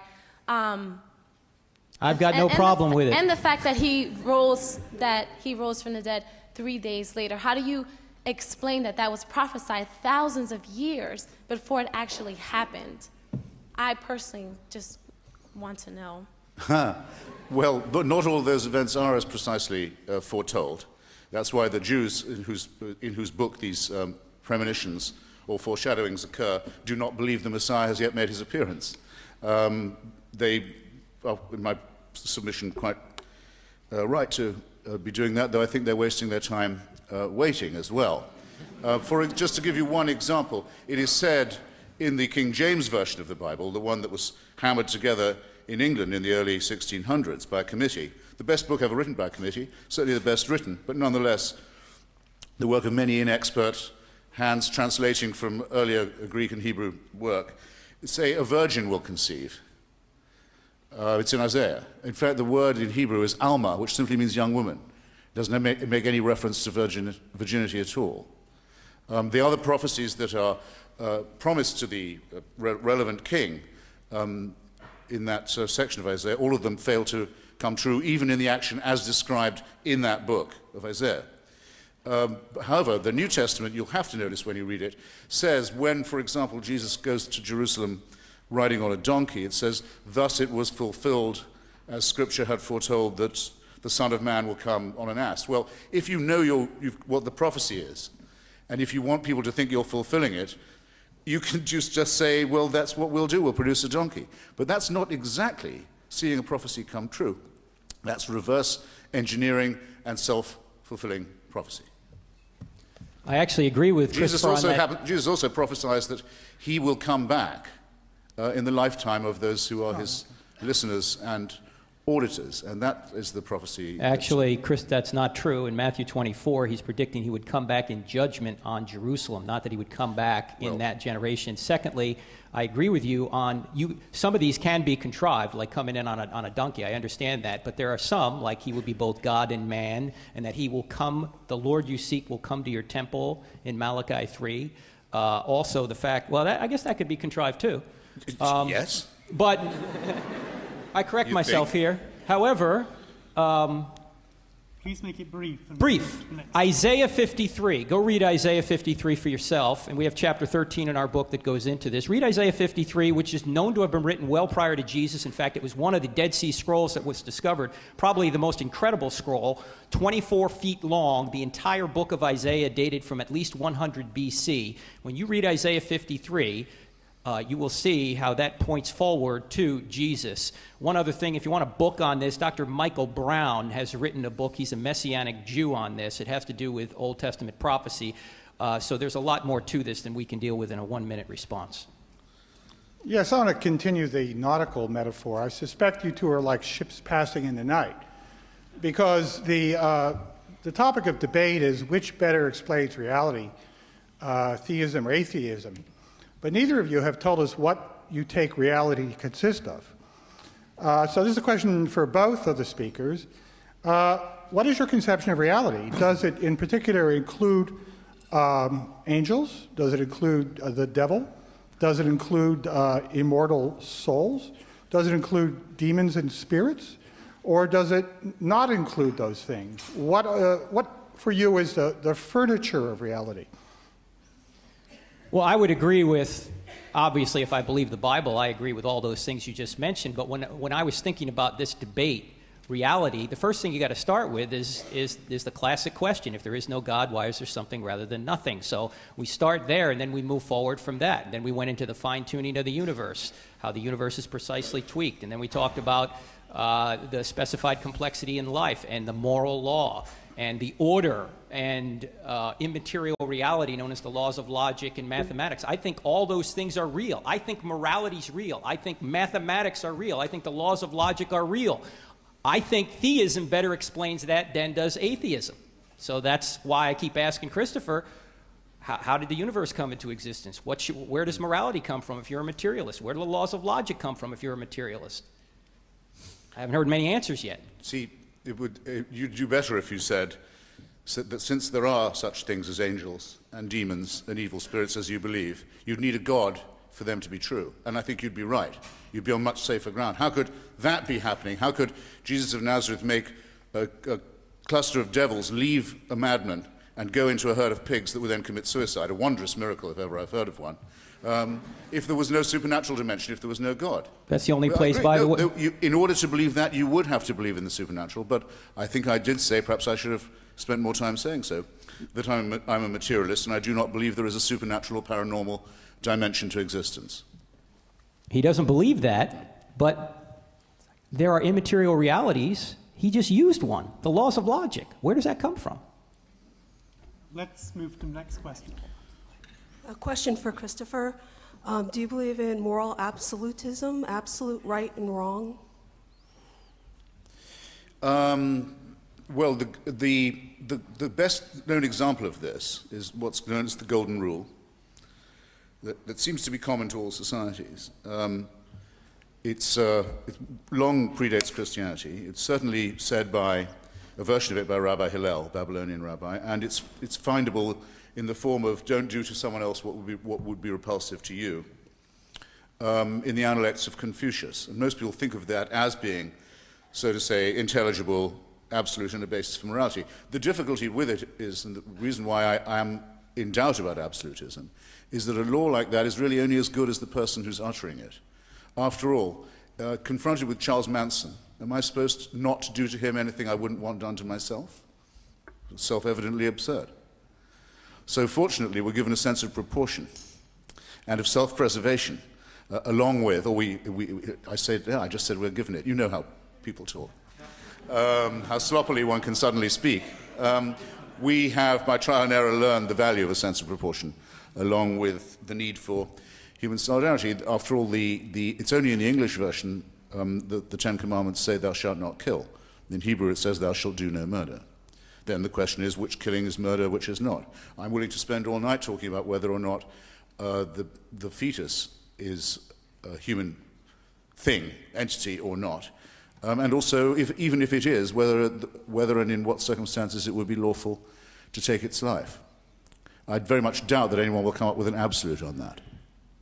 But I think we would all know what the perils of the relative were as well. So negotiating this is why we need things that are actually, when put into practice, by no means immaterial. Things like logic. And irony. Why is human solidarity good? You just imported another moral absolute there. Well, I think it's good for us. What does good mean? It's useful. It means we carry on living. Rather hard and large question. So let's move to, hopefully... It's only hard for an atheist. It's not hard for me. I accept the challenge. But it's saying, but I've solved your problem for you. I know where good comes from. God gives it to you. That's absolutely advanced the argument, not by a single step. It's like saying, do we have free will or not? My answer is, because I believe in irony as a non-material force as well, yes, I think we do, because we have no choice. You, however, your position is much more contradictory and much less ironic. You say, of course we have free will, the boss says so. That won't do in any courtroom or seminar room at all, sir. Did those chemicals just cause you to say you have free will? It all works without that assumption. Move to the next question. This is just a small comment for both speakers. In Ephesians 4:5, it says that there should be one Lord, one faith, and one baptism. And you guys discuss saying that there's many different Christian religions, but I encourage you to explore the Oriental Orthodox Church, which does not deviate from the apostolic roots. In the first century, when the disciples and the apostles began preaching when the descent of the Holy Spirit came upon them on the day of Pentecost, which is considered the birthday of the church because they couldn't preach without the Holy Spirit. When the faith arrived to these churches in different areas of the world, in around the 4th century is when the split in the Council of Chalcedon between the Oriental and Greek Orthodox churches. Could we please have a question briefly in one sentence? Okay, it's just a comment, really. It's not really a question. Just to explore the Oriental Orthodox churches and how they didn't deviate from the apostolic faith. Well, I can answer that because I'm a member of the Greek Orthodox Church. What was that? I can answer that because I'm one of the few people here who's a member of the Greek Orthodox Church, which does indeed have a claim to be the oldest and original Christian church. I joined it on the same day as I was married into it, which meant I had to pay not one bribe but two to the Archbishop, in fact the autocephalous head of that church in Cyprus, Archbishop Chrysostomos, who got 2 payments instead of one, said, without any preparation, said, all right, I'll make you Orthodox in the morning so you can get married to a Greek Orthodox woman and please her parents in the afternoon. He was later conspicuous for being a gun runner to the Serbian death squads in the Yugoslav civil war. You're welcome to him, and all like him. And now the Russian Orthodox Church has become the official state church of Vladimir Putin's dictatorship in Moscow, and has produced icons, I can show them to you, and you can look them up on the web, icons that show Joseph Stalin with a halo around his head, fully baptized into the church. You're welcome to that lot too. Did Stalin do something really wrong? It doesn't seem the Orthodox Church thinks so.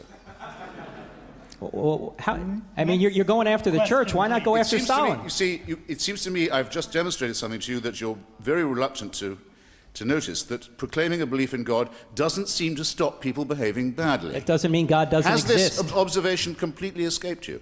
Not just doing bad things, but saying bad things. Also saying silly things. Christianity predicts we'll be bad. That's why we need a savior. Well, I could have predicted that. Mr. Hitchens, and my prophecy would have come true.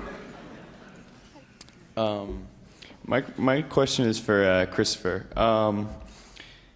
when we talk about things like love, does that exist outside of our minds? Or is it just an evolutionary adaptation to make life more useful for us?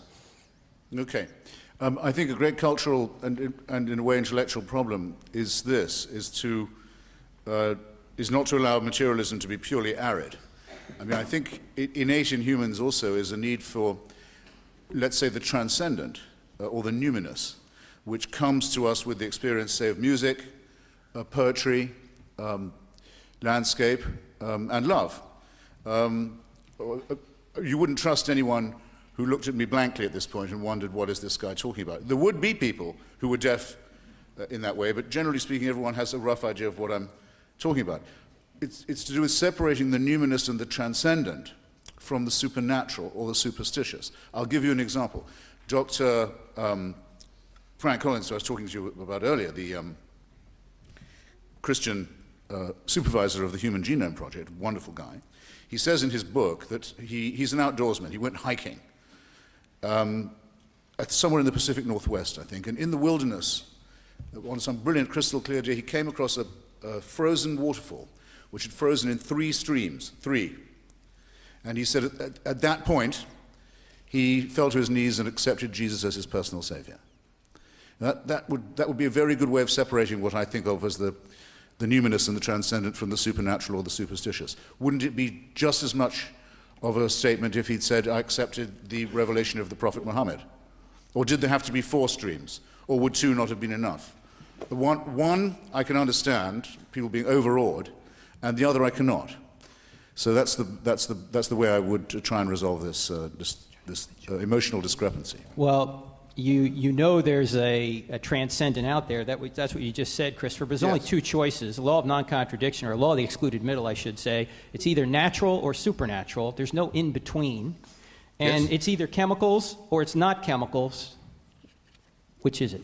Which certainly, in my judgment, is not supernatural and doesn't require it. People like myself who don't believe in the supernatural are not immune from the lure of the transcendent. Anyway, I am a member of an only partly rational primate species. I'm not actually hardwired to be smart all the time. A lot of the time under all kinds of delusions, some of them wishful.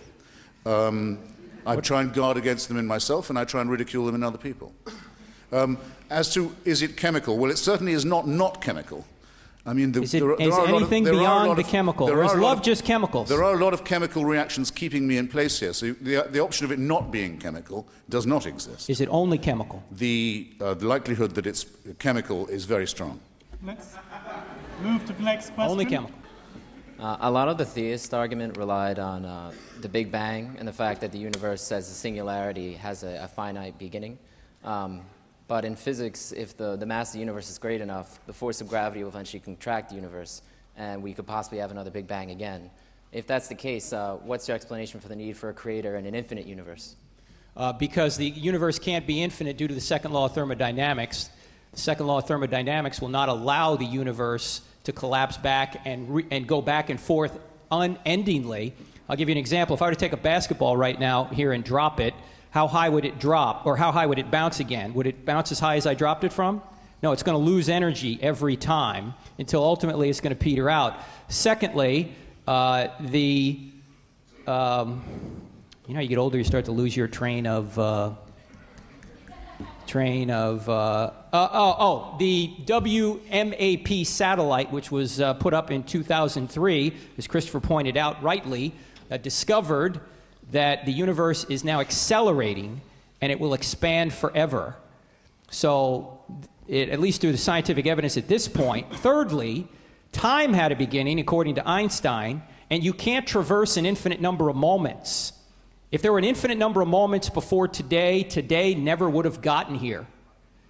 So, time had a beginning as well. So, the universe is not eternal, therefore it needs a cause outside itself, and as I mentioned before, that cause must be spaceless, timeless, and immaterial, and also personal, to go from a state of non-existence to a state of existence. But according to you, sir, the Creator isn't bound by these thermodynamic laws, because when I pointed out the imminence of nothingness a while ago, you did say, maybe God wants that so he can begin all over again. And maybe he does. The Creator is not bound by the second law of thermodynamics. If this being exists, you're free to attribute any quality to him that you like. No, what I'm saying is just that you claim to know his mind. That's the bit where I part company with you. If God wants the universe to ultimately peter out, he can do that. But if he wants to intervene and stop it, he can also do that as well, and that's what Revelation 22 says. Yeah, but that's not the second law of thermodynamics, is it? So why do you bother with the thermodynamics? What is not the second law of thermodynamics? The second law of thermodynamics helps establish that there was a creator. To get to the Bible, you have to go through several steps and see if there were miracles after the first one. And if Jesus really did rise from the dead, then whatever he teaches, since he's God, is true. But then you just misled. You've given a misleading answer to the gentleman. You said no, it couldn't happen. What couldn't happen? There couldn't be another Big Bang. There could if the Creator. According to the current laws of nature. Let us move to our very Natural law. patient audience members. Which mean nothing to you. This question is for Christopher. You said you're an intelligent primate, and I just wanted to know, do intelligent primates have souls? And if so, what happens when you die? I actually think, I hope I said I was a member of an intelligent primate species. I wouldn't want to push myself forward. One could have a soul and not an afterlife. There could be an afterlife and no God. There could be a God and no afterlife. The likeliest thing, it seems to me, is that death is final. No, I didn't say that means. It doesn't mean there's no soul. I seem to operate without that assumption. But I would use the word soulless in a way aesthetically as a pejorative. And I find the use of transcendental and numinous terms to be occasionally gratifying. Now we have 4 minutes for questions, which allows us 3 brief questions and 3 brief responses. And then we will turn to the closing statements. Yeah. So, I don't know about you, Frank. I would yield my closing statement time to allow more questioners because there are so many hands up, have been up for so long. I do have a closing statement I need to make. Oh, all right. That's okay? Well, I'll yield mine. We have an additional 5 minutes for questions. Thank you. The title of this is What Best Explains Reality, perhaps following the previous questioner. The United Nations, I believe, starting with Pakistan, Pakistan tried to have a resolution that made the criticism of religion unacceptable. I just would quickly want to get particularly Mr. Hitchens's response to that, and also because you did write the introduction to Sir Kingsley Amis's book on everyday drinking, what's your favorite drink? In reverse order then, Johnny Walker Black Label with Perrier as the delivery system. But no ice. Ice can be a mistake. Followed by a couple of bottles of Pinot Noir. With lunch only, I mean. With food. Very important to keep the food intake up.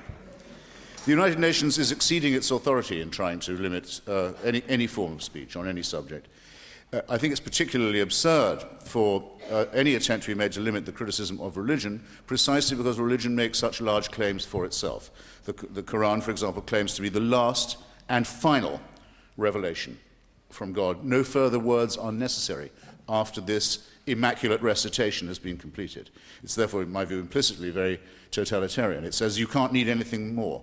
And it can be death, not just to challenge it, but to say that there have been any subsequent revelations. There are Ahmadi Muslims, for example. They're a small minority who believe there may have been a later revelation. And there are, in the Muslim world, the Baha'i sect, whose leader was claimed by himself at least to be a prophet. Therefore, they're punishable by death also. People who say that not only are we going to tell you what to do in that tone of voice, but you also can't criticize us, you can't have another opinion, have just revealed what the extraordinary dangers of the religious mentality are, and have confirmed that it is simply another form of mind-forged, man-made manacle. Okay. This is specifically for Christopher, but I guess it could go both ways. As a materialist who is an admitted evolutionist who believes that all morals are derived from survival of the fittest and passing on your genes and surviving better, how do you find purpose in life outside of having sex and making babies?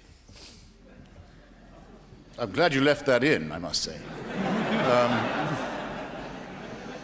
Well, I suppose, let me see, what makes me happy? Contemplating the misfortunes of other people. Vindication makes me happy. Being proved right. Irony makes me happy. By the way, the Quran doesn't forbid whiskey. It only forbids wine. Thought I'd bring that up. I think it was Tertullian, one of the early Christian fathers, who said, you know how the Christians always have a very hard time picturing what heaven would be like? They can do a hell very easily, and they do. But heaven, it sounds boring just to be praising the dictator for the rest of, for eternity. But Tertullian, perhaps wanting to spice things up a bit, said, well, you could always have the pleasure of contemplating the tortures of the damned in hell when the praise is pulled. And I must say, I do get pleasure from that too. Well, it's a good question. I mean, what is life all about? What is the purpose? I mean, is life just a glorified Monopoly game? Get a whole bunch of stuff now because when the game is over, it's all going to go back in the box?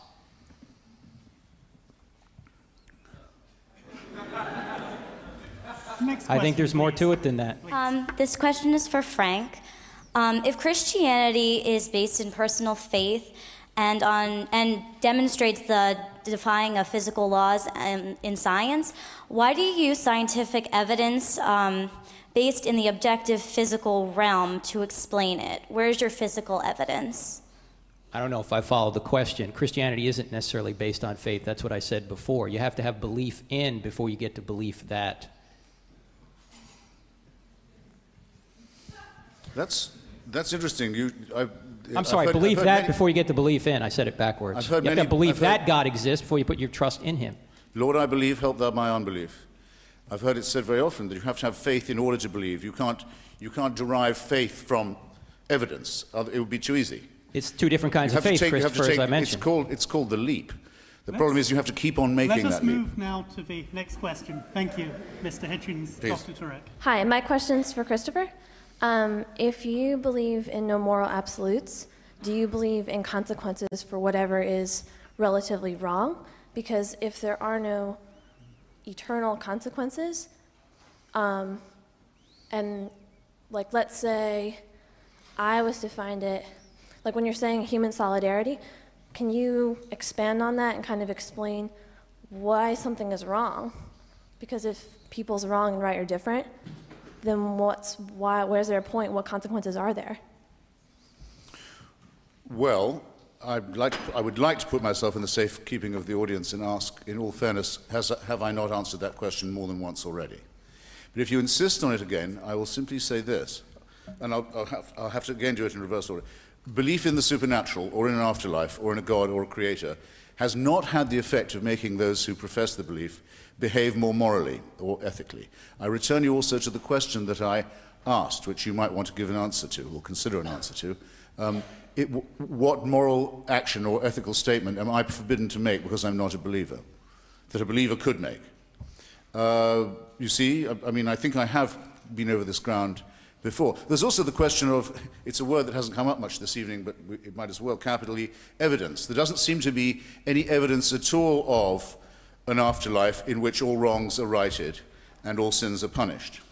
But there is a thing called law, and there is a thing called human solidarity, with which we attempt to make life more fair and more just in the only life that we know we've got. And we'd have to do that, even if, and religious societies do that, even if we thought there was a higher justice and a life to come. We would still have to act as if we had to discipline ourselves and others in the here and now. So adding the supernatural dimension to it, making the God assumption, doesn't make any of these urgent questions, how shall we live with each other, what are our duties, any easier to solve. Contrary to, I think, what Christopher is implying there, Christ's central purpose was not to come to make bad people good. He came to make dead people live.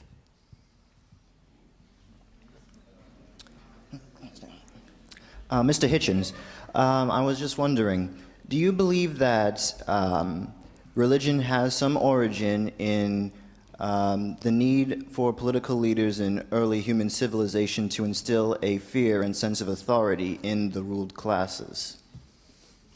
Well, there is a functional and also a functionalist and man-made element to religion isn't doubted by anyone, certainly not by Frank Troy. He would say about the Aztec priesthood, that's all it was a means of coercion by the ruling class and a means of terrifying others and a means of making them believe that there was a priesthood that could control things like eclipses or heal things like plagues.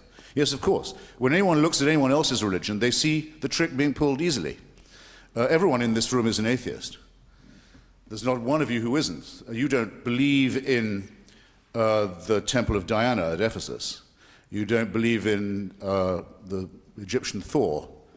You don't believe in Odin. You don't believe in Huatzicapotl or the other Aztec gods. None of you do. You're all atheists as far as that's concerned. Some of you believe that one of these is okay and is true. I just say that I'll go you one better and say I'll be an atheist and I'll be a consistent one. I'm not an atheist. I mean, I don't believe in Zeus or any of those other gods because all those other gods were inside the world. We have evidence that suggests that there's a being outside the world that created the universe. That's why I believe in him. We have time for one final question before Dr. Turek's closing statement. Usher, choose wisely. This is to Frank, but I would like Christopher's opinion on this as well.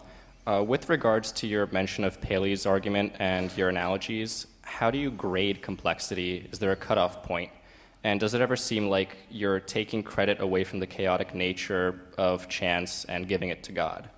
Okay, chance is not a cause. Chance is a word we use to describe mathematical possibilities. If I were to take out a coin right now and flip it, what are the chances it would come up heads? You say 50%. But what causes it to come up heads? Is it chance? No, chance doesn't do anything. What causes it to come up heads is the amount of force I put in it, the wind in the room, how high it is. If we could calculate all of those forces with precision, we could predict 100% every time whether it's going to come up heads or tails. So chance doesn't do anybody any good.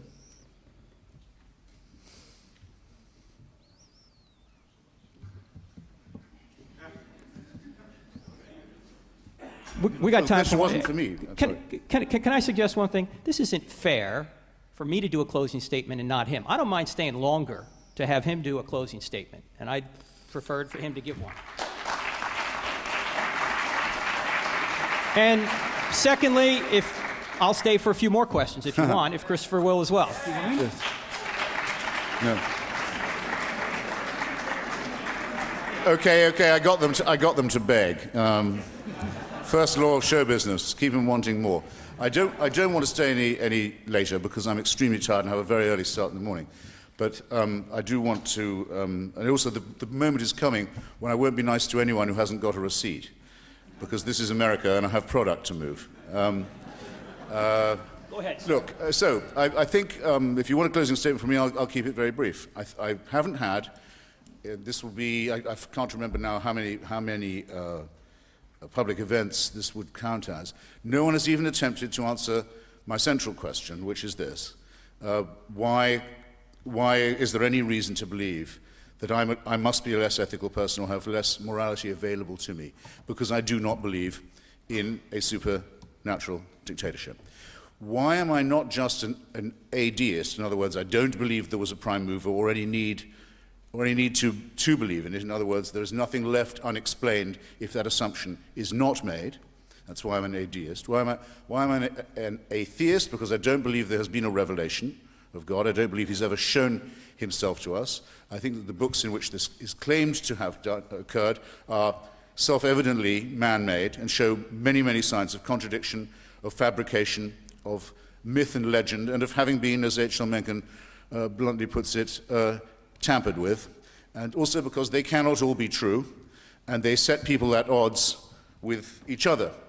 I was once told by I was asked a question in turn by a famous religious broadcaster on the air. He said, you have to imagine the following. You are in a strange city, and it's late in the evening, and you don't know anyone, and you don't know your way around, and the night is coming on, and you see coming towards you a group of men. Now he says, you must answer this question. He said, do you feel better or worse, happier or less happy, safer or less safe, once you know that these men are coming from a prayer meeting? In my book, I try and answer the question. I say, well, just without leaving the letter B, I have been in those circumstances in the following cities: Belfast, Beirut, Bombay, Baghdad, and one other. Let's just do the first four. If anyone's ever spent any time in Belfast, they'd know right away to try and find a place of hiding and safety if they were caught on the streets when the churches were letting people out at dusk. Or there's hardly been a non-religious murder in Belfast in the last 30 years. It's a very dangerous place to be once the religious are abroad, especially if it's gangs of men, as specified in the question. Everything about Beirut could be absolutely wonderful. It's a jewel of a city on the eastern end of the Mediterranean. It's the capital of a wonderful country that has all kinds of resources and all kinds of attractions. And it's been, for decades, a hellhole because of the confessional system that insists that political power is allocated only to people who can show that they're members of a faith. It doesn't particularly matter in the Lebanese constitution which faith. There's a pecking order, but it has to be confessional. And as a result, Lebanon is retarded in its development, unsafe at almost any time of day, most especially when the churches and the mosques are letting people out onto the street. That's when to be most careful. To say that this was true in Belgrade, and to say what effect religion had in the breakup of Yugoslavia, there is no ethnic difference between being a Serb and a Croat, for example, none whatever. It's a difference only between being Eastern Orthodox in the case of the Serb and Roman Catholic in the case of the Croat. And that's a killing matter all across Western Herzegovina and Bosnia and larger tracts of the rest of the country. As soon as the churches started to let people out, having preached their doctrine about the heretical nature of the other Christians, the other believers, every kind of mayhem was let loose. Again, I say, this is not done in the name of God, as people say. It's not done in the name of religion. That's not an out that I think can be offered. It's done because of religion. It arises because of the very preachments that are in the text. And it relies ultimately and derives ultimately from the servile belief that our problems can be solved if we will only refer them upward to a supernatural despotism, to a dictator whose verdicts cannot be challenged, to a dictator who, so far from giving us free will, says we can be convicted of thought crime, sentenced to an eternity of punishment for things we may have thought in our sleep or thought and not yet done. As I say, I'll close on this, the emancipation of humanity demands first and foremost the emancipation of the idea of a supernatural dictator. Thank you.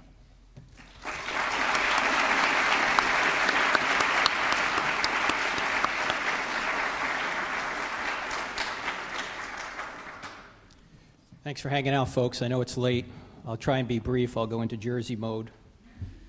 First of all, thank you very much. And I just want to point out one thing. I agree with a lot of Christopher's book, but if you look at the tone of his book, if you had to sum it up in one phrase, it would be this: there is no God, and I hate him. Christopher calls himself an anti-theist. He's not an atheist, he's an anti-theist. The second major way of summarizing the book, I think, is this way: since religious people have done evil things, God doesn't exist. In logic, that's called a non sequitur. It doesn't follow. Of course we all do evil things. I do evil things. That doesn't mean God doesn't exist. In fact, I agree with Christopher on many things. I think many religious people have behaved terribly. I think many religious beliefs are false and can't be justified. I don't think you need to believe in God to know basic right and wrong or to be moral. I'm just saying that atheists can't justify morality. You don't need the Bible or any other religious book to know basic right and wrong. So I agree with Christopher on many of these things. But none of these things, or none of the things he's brought up today, no arguments, are really arguments against the existence of God. God could still exist even if all of Christopher's complaints and assertions are true. In fact, I've given evidence that God does exist, I think. Now, some of you may not be persuaded by that. That's okay. There's a difference between proof and persuasion. It's up to you whether you think it's persuasive. Also, the title of this book, God is Not Great, How Religion Poisons Everything. Actually, religion doesn't poison everything. Everything poisons religion. I poison religion because I don't live up to the pure words of Christ. I admit it. And what Christopher does is he conflates all religions and say, because the Muslims are committing jihad and the folks in Belfast are doing evil and the folks in Baghdad are doing evil and even Christians are doing evil, that means there's no truth in religion? Bad theology doesn't mean there isn't good theology. You can't conflate all religions and say that none of them are true just because people do evil things. I am a hypocrite. And when people say to me, I can't go to church because all those hypocrites down there, I always say, come on down, pal, we got room for one more. That's what the church is. It's a hospital for sinners. It's not a country club for saints. I'll never be perfect.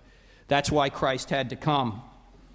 Now, as Christopher admits, his disbelief is really not in his head, but in his heart. It's not that there's no evidence for God, so that he can't believe. It's that despite the evidence, he won't believe. He says that he rebels against the divine dictatorship. He just mentioned that. He keeps calling God immoral and tyrannical. The problem for Christopher is that there's no immorality or tyranny if atheism's true.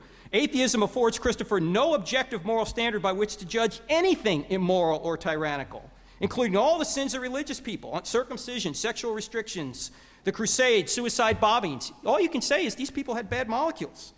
He has to borrow objective morality from the theistic worldview in order to argue against it. He has to assume God in order to deny him. He has to sit in God's lap to slap his face. Christopher is like the man in a restaurant who is eating a meal, and because he doesn't like the food, claims that the chef doesn't exist. This is a non sequitur. Now, I've tried to give evidence as to why I think theism better describes reality than atheism because of the acronym I use, COSMOS, because all time, all matter, and all space exploded into being out of nothing, because it exploded into existence with incredible order and extreme fine-tuning, because life and the genetic code are the result of intelligence, because there are objective immaterial moral values, because objective immaterial realities such as reason, the laws of logic, and mathematics exist, which enable us to investigate the world through science in this orderly universe, and because a crucified man from an obscure village became the most influential person in human history through his resurrection from the dead. You know, Christopher hasn't given us any real reason to believe atheism is true or to describe reality. He's given no atheistic explanation for how things that we know exist, where they came from. No explanation for the universe, fine-tuning of life, the genetic code, morality, reason, math, science, and we can add human freedom to that if we want. Instead of evidence, Christopher has provided speculation, faith, and ignored the issues completely. That's why I don't have enough faith to be an atheist, and why theism, I think, better explains reality than atheism. I want to point out one other thing. We had a question a minute ago about the meaning of life. Christopher says in his book that the sacrifice of Christ is immoral.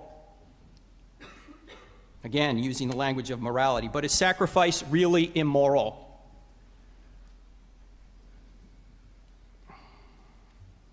On September 29th, 2006, Petty Officer Michael Mansour was a U.S. Navy SEAL. He was serving in Ramadi in Iraq. Petty Officer Mansour had two teammates and had taken a position on the outcropping of a roof when an insurgent grenade bounced off his chest and landed on the roof. Mansour had a clear chance to escape, but he realized that the other two SEALs did not. In that terrible moment, he had two options. He could save himself or save his friends. For Petty Officer Mansour, this was no choice at all. He threw himself on the grenade and absorbed the blast with his body. He died 30 minutes later. One of the survivors put it this way: Mikey looked death in the face and that day and said, "You cannot take my brothers, I will go in their stead." When President Bush gave Petty Officer Mansour's Medal of Honor to his parents at a White House ceremony, he rightly said this: "Perhaps the greatest tribute to Mike's life is the way different service members all across the world responded to his death." Army soldiers in Ramadi hosted a memorial service for the valiant man who had fought beside them. Iraqi Army scouts, whom Mike helped train, lowered their flag and sent it to his parents. Then, nearly every SEAL on the West Coast turned out for Mike's funeral in California. I don't know if you know, but a seal has a trident. It's a pin. It is probably the most difficult pin in any military to earn. I have a pin, Navy wings. These were difficult to earn, but they were nothing like the seal or the trident that a SEAL needs to earn. When every SEAL on the West Coast turned out for Mike's funeral, they all filed past the casket. They removed their golden tridents from their uniforms, pressed them into the walls of the coffin. The procession went on for nearly half an hour, and when it was all over, the simple wooden coffin had become a gold-plated memorial to a hero who will never be forgotten. Now I ask you, is sacrifice immoral? Jesus said this, the greatest love a person can show is to die for his friends. So while Christopher's attitude may be, there is no God and I hate him, God's attitude is, there is a Christopher Hitchens and I love him. In fact, I died for him.